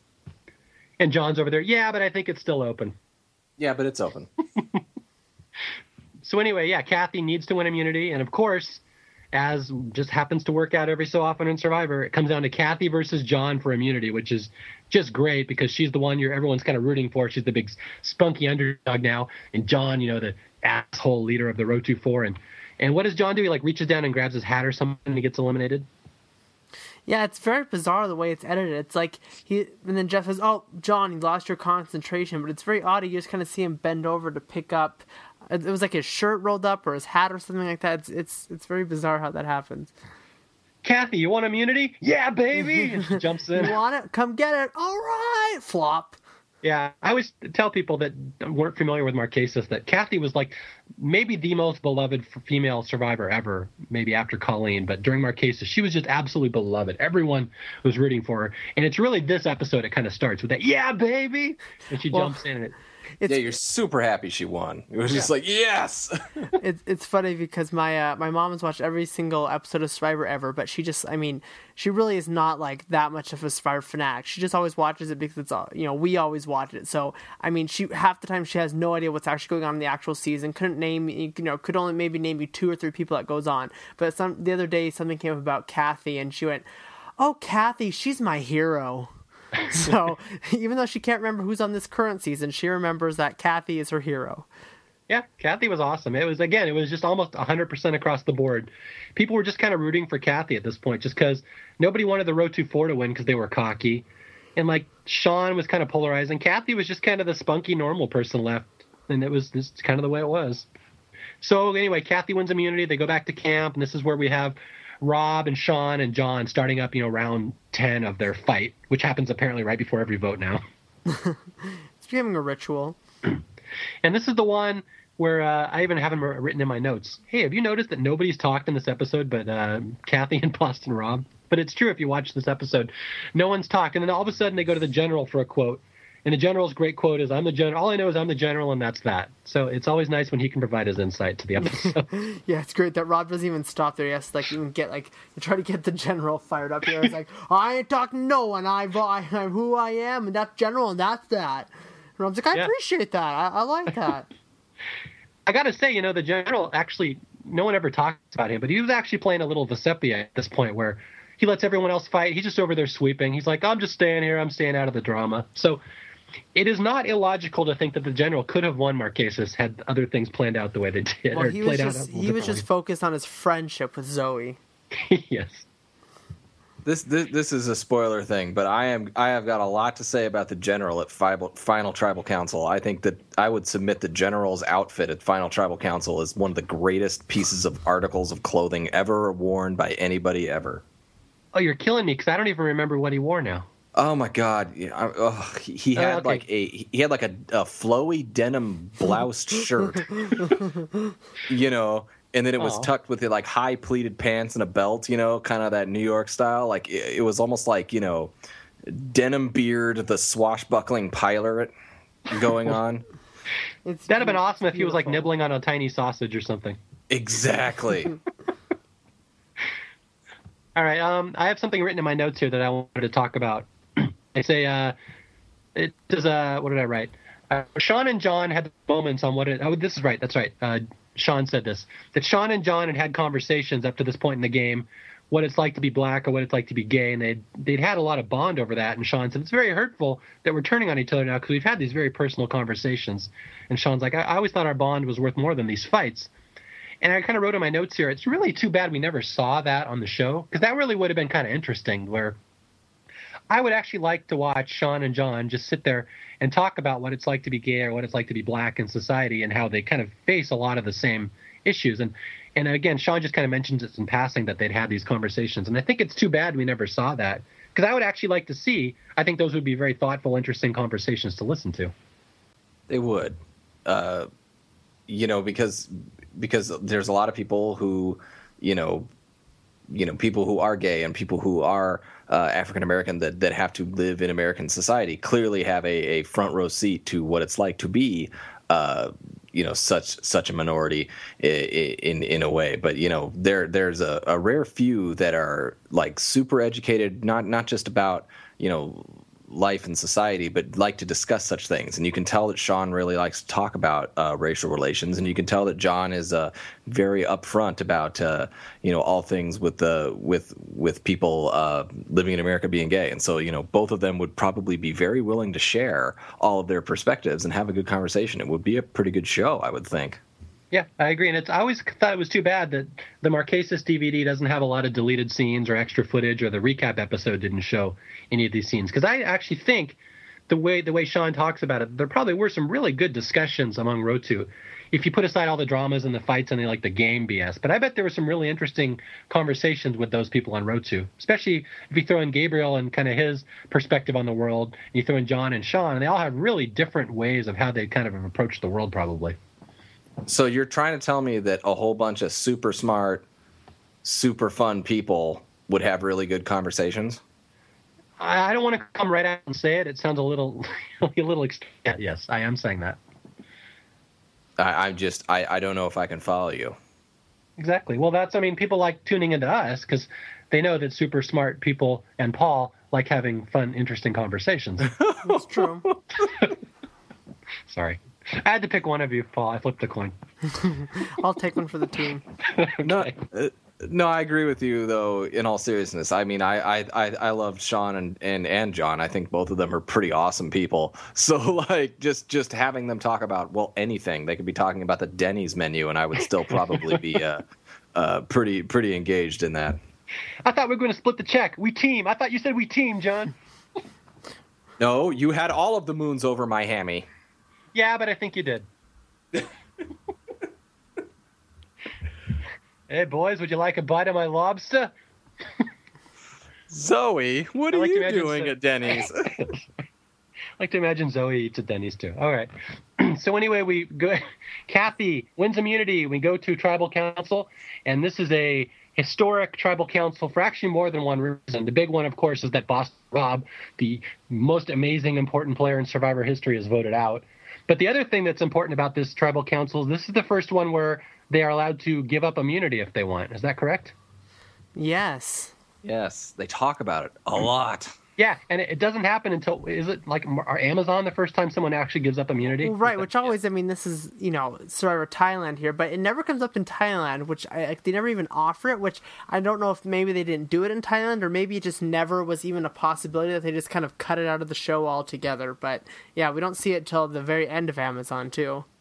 Yeah, it's funny, and I remember writing in my recap column, every week I did my strategy column, and I remember this came up. Jeff is like, well, you could give immunity to someone else if you like. And I remember thinking, why the fuck would anybody ever give up immunity to someone else? Like, what possibly could that gain you?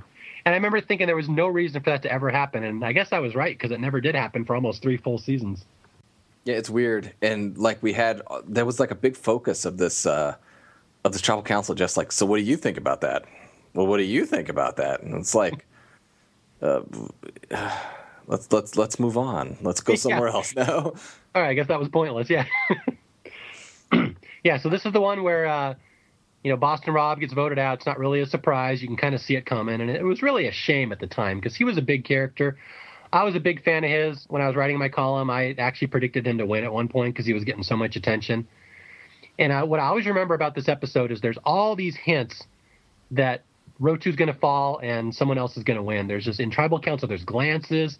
They do the voting speech. They even show Sean's full voting speech for John. He's like, your time is coming. That's from me to you, dog. Your time's coming. I mean, there's all these hints that John is going to fall. And they're all over this episode and the last episode. And as jaded Survivor viewers, we were just so, hardened to the fact that no alliance ever falls on Survivor. You just thought they were all red herrings, but they weren't. And in particular, it's funny if you watch this episode, because when Vecepia goes up there and votes for Boston Rob, they show her entire voting speech. And it's really odd that they do that because it gives away the fact that Boston Rob is going to get voted out. Like, they didn't need to show her vote. It wasn't obvious that she would vote for him. Right. And, she goes, I'm going to set up a pizza for Mata Amus for pizza. Or I'm going to set up a fund for the Mata Amus for pizza and beer. And that's what she says when she's voting out Boston Rob. And I'm like, that, again, winner. That's yet another Vecepia winner quote. There must be 10 of them in the season. And this is a big one because there's no reason whatsoever they should be showing Vesepia's vote for Boston Rob, yet they do.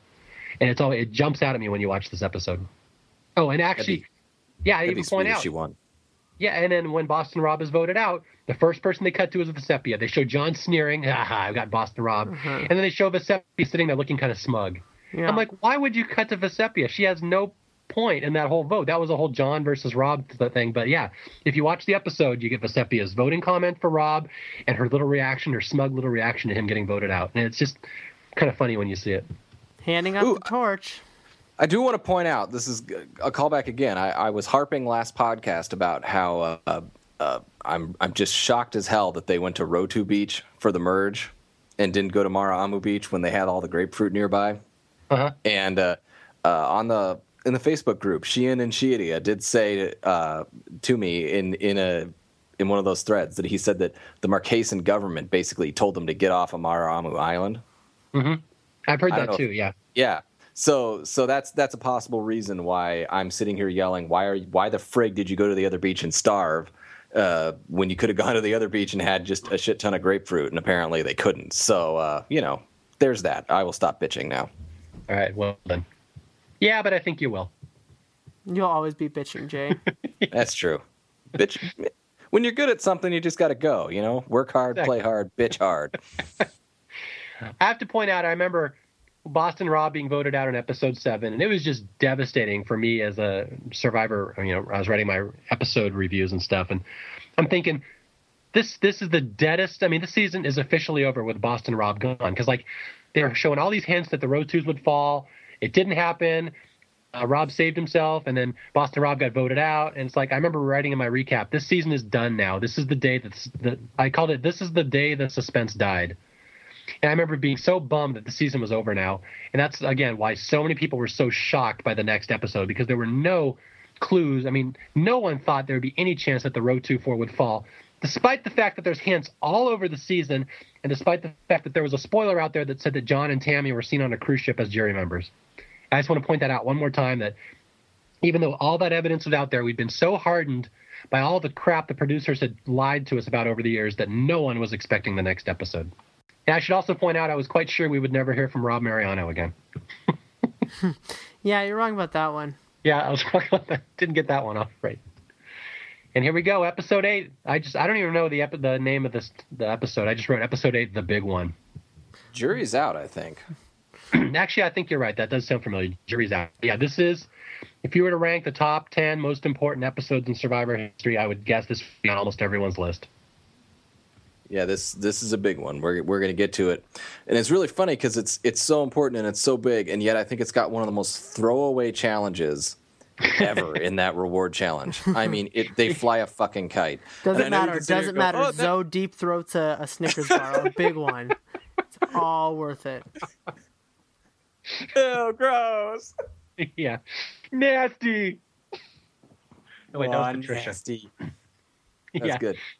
All right, so we start this episode, and Tammy, of course, gives the speech that Paul talked about earlier.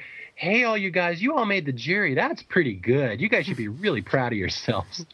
You guys should all give yourself a big round of applause because you guys were awesome. Yes. So anyway, yeah. So any goodwill of Tammy being the potential winner probably goes away with that quote. And any potential thoughts you had of Sean winning go away when we have a big talk about him, farting up a storm. Yes. Yeah, I don't remember most winners having farting scenes. It's a bad sign. Although there's a great scene in this one right at the start of the episode. I wrote in my notes here. I put a little star next to it, which means make sure I mention it. It says, Vecepia explains to us in a confessional that she pulled Rob aside and warned him she was going to vote for him last night. She didn't want to screw him over. And I wrote down my notes, there's no reason whatsoever for that confessional to be in the episode other than to make us like and respect Vecepia. At this point, you can kind of see the editors they didn't really know how to sell Vecepia as a winner, as like a badass, as like a sneak, as like a kiss-up. What they're kind of doing around this episode, they're trying to make her sound ethical. And that's what they did with that confessional. She's like, well, I gave Rob I just let him know because he's my friend, and I just wanted to make sure he knew he was on his way out. And it's an interesting way, since the way Vecepia is kind of viewed as a sneak or like a little snake now. But in Marquesas, you could see the editors kind of struggled with how to present her. And at this point, they were still working she's very ethical and religious angle. I don't know if that's... There's that. Well, there's that, but it's everything she says when you watch it again, it just makes so much sense. And it's not just because she's the winner. I rewatched this episode or this season with my wife, and she didn't see it the first time, and she actually didn't know who the winner was. So it was a complete surprise for her.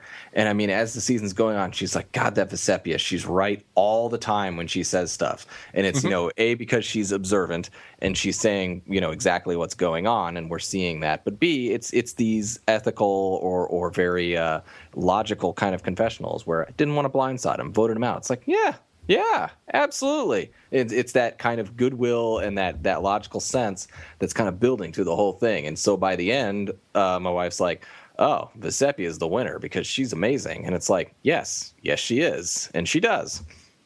Yeah, it's true. There's just so many Vesepia wins clues throughout the season. It's funny because like no one else gets that confessional, even though other people might have been thinking the same thing. Like the general could have even said, oh yeah, I warned Boston Rob. We were actually pretty good friends. But you don't see that because it obviously doesn't help his character any. But it's funny that Vesepia one was stuck in there. The general is just stuck with, Sean farts a lot. Yeah, I'm the general. That's that. That's that. Did I ever tell you my general story? I forget if I mentioned this. No, you have not. I have one interaction with the general in real life. I was at the finale for Survivor Thailand. And what's funny is if you go to a finale, there's no bathrooms in the studio. There's no place to take a crap or take a leak. So they put like 2 little porta potties outside for like 800 people. And so what happens at commercial breaks is everyone runs outside. You have to go to the bathroom and you try to get in that porta potty and get out before they start the next scene up again. And so there was like a commercial. I ran out to the bathroom. I had to go. I get in the porta potty and I'm in there like a minute and someone started hitting the door. And it's the general, because apparently he was the next to go to the bathroom after me. He's like, get out of there. I'm like, I'll be out in a minute. So I get out, and like, there's the general and Jenna Lewis. The general's like, you took long enough in there. I'm like, dude, I got stuff I got to do. So there you go. That's my only interaction with the general. He's very impatient when he has to take a dump. That's great. Exactly. And I did not have any information about the sausage side, so I don't know what the sausages look like. All right. So anyway, we have this episode. We're about to get up to the kite reward challenge, but first we get you like that transition? That's good. That's smooth. It was seamless. Yes, exactly. I'm like Letterman. So anyway, yeah, we have this scene at the waterfall where, hey, look at this. There's a scene of Kathy standing under the waterfall and then Pascal and Nalia standing under the waterfall. And hey, if you know the theme of the season, that's kind of important. What is the theme, Mario? The theme of the season is that Gabriel is awesome. No, the theme of the season is that whoever is under the waterfall is the one who is about to be or is already in power. And this is the episode where it's about to happen, and it's kind of funny. You watch this episode. There's Kathy and Pascal and Nalia all shown swimming under the waterfall. And then we go from there right into Jay's favorite reward challenge of all time, the kites. Kites, woohoo! Which is just like a slaughtering for Kathy. I mean, no one even stands a chance here. Exactly. See, that's the thing. They stack these challenges where some people can't win, and Kathy is so much better at kites. It should have been obvious. Good thing her weaving and her kite-making skills were up to par. Holy Mother McGrady! Holy Mother McGrady! There's several things I love about this kite challenge. Number one, I think it's the biggest throwaway challenge they've ever done in their lives. And number two, they don't even hide it. It's like Jeff gets in and he's like, it's a windy day. We just thought, hey, we'll do a kite flying challenge. Yes, and then Paul's favorite moment where they introduce the reward, and it's the big one, the Snickers. And they give him a bite, and the first one is Zoe. And, like, the music makes it sound like Zoe has an orgasm when she eats the Snickers.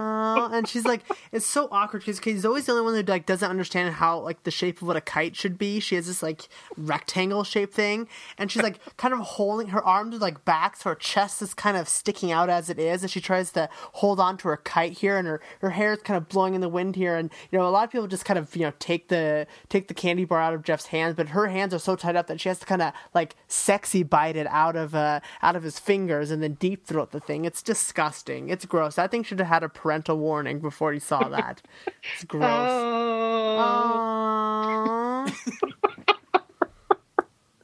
think that's the sound Zoe makes when she's moaning in bed. I don't care to even think about that, so let's move on. I wish Jeff had said something like, oh God, what are you doing? Yes.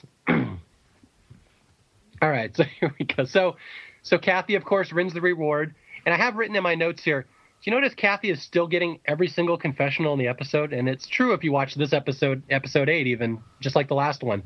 She gets like 90% of the confessionals the first half of the episode. It's just, what does Kathy think about what's going on? That's basically the season at this point. Well, I want to say one thing here. When she goes on the reward, I love when she wins it. Jeff goes, do you dive? Yeah, I do. Really? Yeah. Of course, Kathy, like, she does everything. Like, anything they have, like, she has, like, she does some weaving, she does some kite building, she does some diving. So she was perfect person to win that challenge. And the reward trip is great. I'll leave her on the kite thing, because holy crap. Well, it's great, that reward scene where she's out diving, because it's just like 10 minutes of the Kathy laugh, her going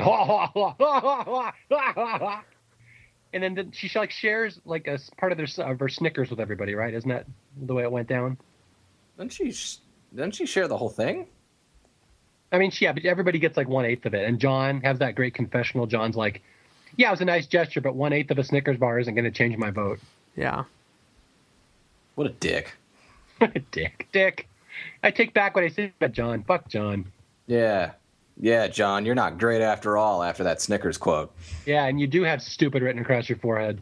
Yeah, and negative comment here, John. I think this is the episode where John says that Pascal and Lily are rooting for his success, by the way. I think it comes up right around here. It's such a great quote. It's the height of hubris. Just interesting going to the challenge, how we're just hit over and over again that Patrick, who the hell is Patrick? Pascal and Nalia will not align themselves with Sean and V. No way in hell. There's no way they're going to do it. And Pascal goes out of his way to tell John that it is so important to him that someone like Sean does not win the game. And, which kind of gives John this extra confidence, which, I mean, I would have that confidence too after someone just came up and told me, like, no matter what, I'm with you. It'd be embarrassing if someone like Sean won. By the way, I will mention the elephant in the room there. And I'm not the only one who's very uncomfortable, by the way. Pascal says that, correct? That no. I do not want someone like Sean to win. Oh, yeah, absolutely. Yeah, you watch that episode, it's like, there's a couple things Pascal says in here, like, I will not align with people like V and Sean. I'm like, whoa. I don't like that coming from the Southern judge from Georgia. No, I thought the same thing, too. Yeah. Good. Kathy has a great quote right around that point where, we should talk about more about that, but I don't want to delve into it because that's too uncomfortable a subject. But yeah, there's a great quote right after that where Kathy says, Pascal's stubborn. He has this big thing about only making up his own mind about fairness and what's right. And I'm like, well, no shit, he's a judge. That's what he does, Kathy. Yeah, but I mean, that's the thing. John's fall here is so big and so momentous. They set it up. Boston Rob does kind of get the whole thing in motion. But as you were saying a little earlier, we were seeing some of the voting confessionals for Boston Rob. We're trying to get even more traction into this, John fall. But really, the John fall is right here. It's Kathy trying to figure out her status in the game and trying to get Pascal and Nalia to vote with her, and then with Vesepia and Sean. And it's these kind of scramble days. It's hey, maybe we should all vote together. And it all kind of happens so fast. John's on top of the world. Pascal has said, I'm not going to vote, let someone like Sean win. Everything's great. And then all of a sudden things start to turn. And even though the wheels had been set in motion by Rob and then by Kathy, it's like it's so quick. It's not like, everyone's like, boy, we really want to get rid of John, but we don't have the opportunity yet. It's like, hey, man, we're good. Wait. Let's get rid of John now. It's real quick. It is. And that's the thing. Like, I forget who just said if it was you or Paul, but yeah, there's the scene right before the coconut chop challenge where Pascal flat out tells us, I will not turn on John and the Rotus. I will give him my word as a judge. And then he tells John the same thing. Maybe I did. I don't know. I said it. Yeah, when three smart people get together and talk, it's always interesting. but yeah, so they even say, the editors specifically show us that scene where Pascal says, I gave him my word as a judge. I will not vote for him, and I will not do it. And it's like, and that was really game, set, match editors. That was it. The editors have completely set us up that no way is John going home at the end of this episode. And that what makes what happens in the next 20 minutes all the more delicious because no one sees it coming. This is some of the greatest stretch of Survivor ever, this whole immunity challenge, and then everything from here on out. Yep. And here we go. This is where we go right to the challenge. Right before the challenge, John tells us in a confessional, well, Pascal and Nalia, they're really rooting for my success. They want me to do well out here. And then cut right to the challenge.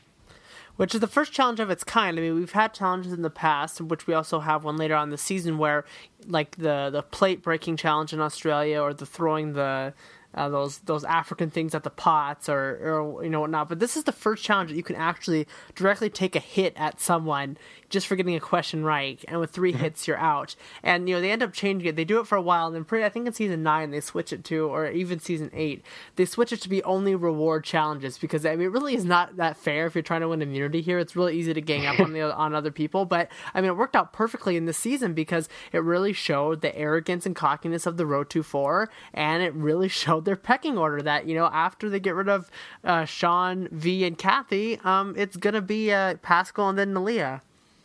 Was that a technical term? Those African things? Yes, scientific. That's what Pascal called V and Sean.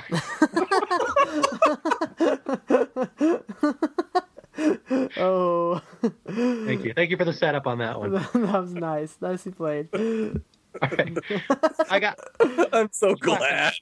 Good. Keep going. I like hearing the laughter. I like it. I feed off it. I'm done. Oh. All right. So anyway, a lot of people, I hear a lot of new Survivor viewers, they kind of talk about Marquesas, and they're like, how could the Road to 4 not have seen that trap coming? How could they be such idiots to fall into that trap? Me. Go ahead. Yes, Jay.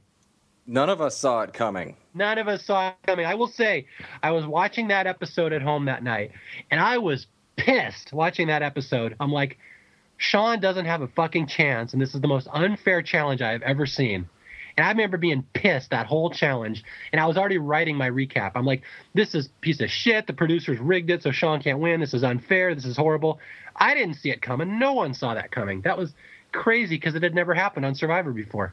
We didn't have, again, it's the whole, once you take the majority alliance, the game's over. Like Silas saying, well, just vote how we want you to vote, because we've got the advantage. And I think they're rooting for my success. It's the coconut chop challenge. It's gang up on the people you don't want to win first. And they just didn't even think to, that then this exposes all of the pecking order that goes. No one thought that way. It was just, all right, let's just get rid of the people and we'll win. And that's that, No one looked at that. It's not even like Jeff describes the challenge and everyone home's like, well, gee, I hope they, randomly spread out all of their stuff so that, no alliances get, exposed or anything like that. You were just like, what's going on? Oh, 3 chop. Oh, that's fun.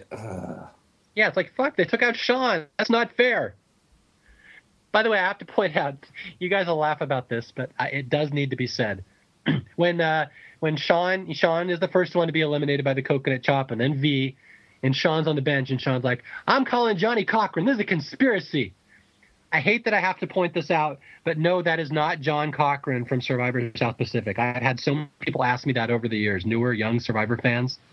Johnny Cochran, the lawyer who defended OJ, is not John Cochran on South Pacific. And I'm not kidding when I say that. Really? People have asked me this. People have asked me this. Oh, my gosh. They're like, hey, John Cochran. Yeah, I know. How old are we? No, Johnny Cochran was like,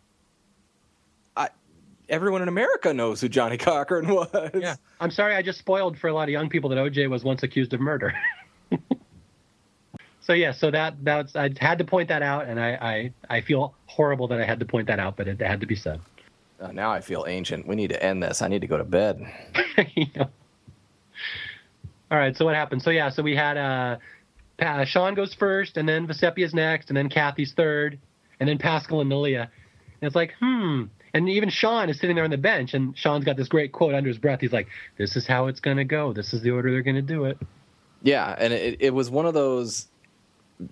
Clearly the producers and the people who designed this game saw this opportunity there, but none of the players going into it, when Jeff gives the rules and says what the challenge is and they went, it just didn't cross their minds. But then as you're playing, it's kind of like, oh my goodness, it was just, it's fun because you get the revelation of what this challenge actually means as they're playing it, which is a fun moment for all of us. Yeah, I agree. There's a particular poignant shot right towards the end, right when, the Road 2s are getting all cocky. The general's like, hey, want me to leave the machete out for you, John, so you can chop it next? They're just teaming up.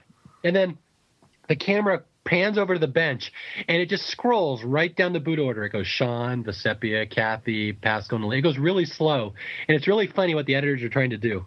And Zoe is the only one in this challenge to fall for the trick about what is a horse. Yeah, poor Zoe.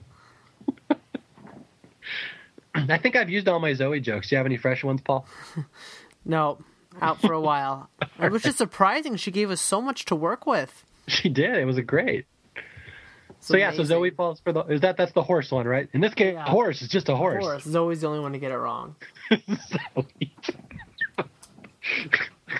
Well, she's a seafaring woman. She doesn't see many land mammals. Not like a. Well, there is a seahorse, Mario. There is.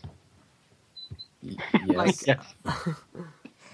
Yeah. Anyway, okay. I think we've ran the well on the Zoe jokes. So anyway, yes. So Tammy wins immunity, and the 4 Road 2s all come back to camp, and they start gloating, and John is bragging to us, is like, I'm the one who cut Sean's rope. I thought that was symbolic. That was very fitting that I was the one to get him out of the game. And this is where Nalia, I think Nalia is the first one who really commented. I mean, we have no idea who really was the first one to put all this together, but in the episode they give credit to Nalia saying, something's going to have to change around here because that just wasn't fair the way they did that, and they were all cocky and like her eyes are all open now. And as an audience, of course, we're sitting there thinking, yeah, you do this every fucking episode, producers. We're not falling for this again. But here we go again. Oh, yeah, they're going to overthrow the Road 2s. Yeah, sure, just like every other episode. Yeah, it's pretty incredible, we get this kind of talk here, which, you kind of believe in. It seems pretty believable. By the time you get a tribal council, it's like, there's not enough stuff here that things could have changed. We heard what you said before the challenge. So, yeah, going to tribal council, I don't think many people out there really believe that anything would happen.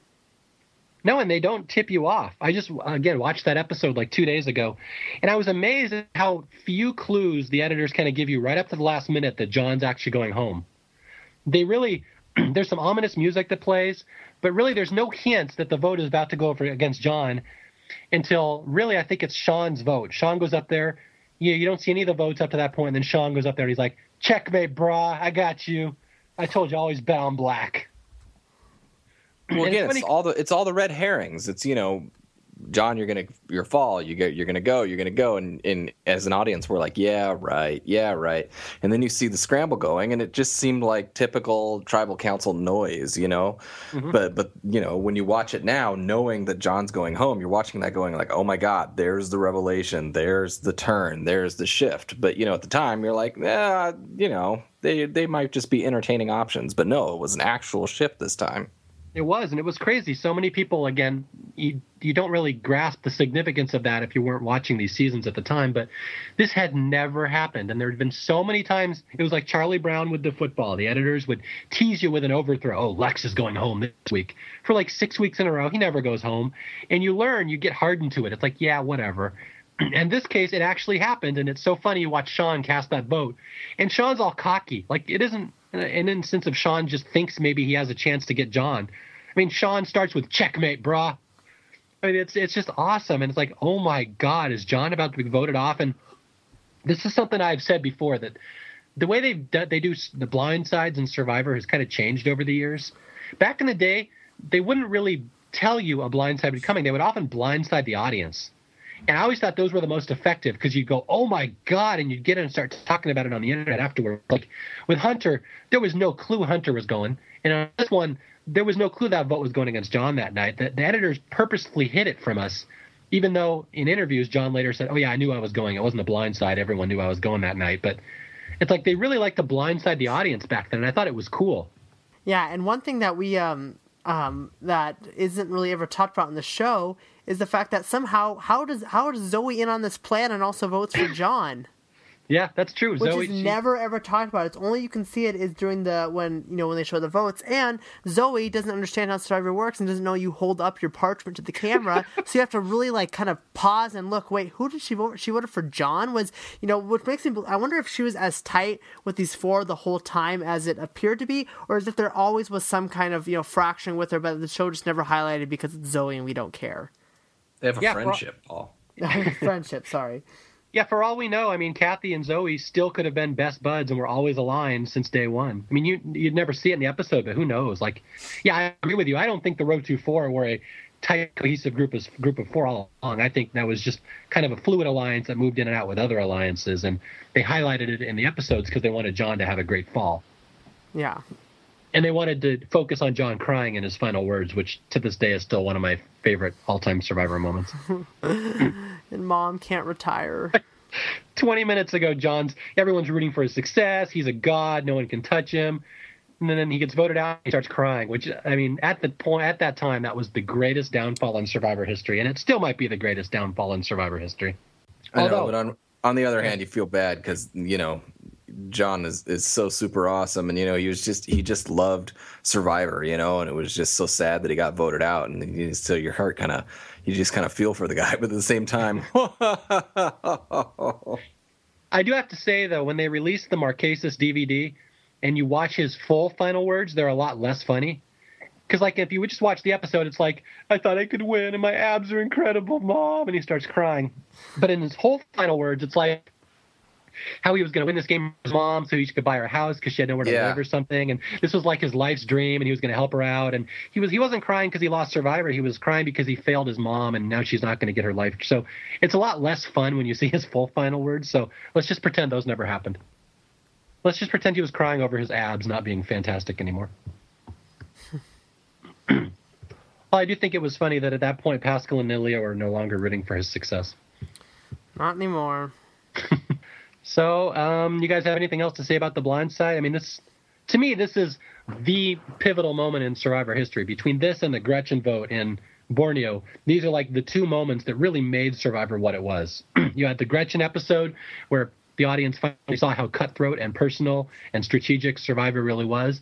And you have the John vote when people realized, hey, the people not in power can actually team up and take out the people in power, which was a huge development. And in my opinion, that may be even more important than the Gretchen vote. I think it's absolutely vital for the evolution of Survivor. And the next season, Thailand, it almost seems like Thailand comes out of order. Like Thailand should have, predated Marquesas in the scheme of things, because really what happens here is really built on by Rob and Amazon and, carried on with John and Burton and Pearl Islands. It's this idea that, the power can always be shifting. The power alliance is not set in stone. And so this really is what starts that shows that Survivor can be something more, which I think is critical to the those first early seasons to really give Survivor the longevity it's had, is making the game unpredictable, new, fresh, and that definitely is like the biggest step there could ever be with it, to show that it isn't predetermined by episode 3 who's going to win this thing, because it always can change. The twist in Africa and then the twist here in Marquesas and the right mix of people shows everyone that it's not just who you randomly got picked with on day one. It's not about, original tribal immunity. It's about getting yourself to the end and getting everyone to vote you $1 million.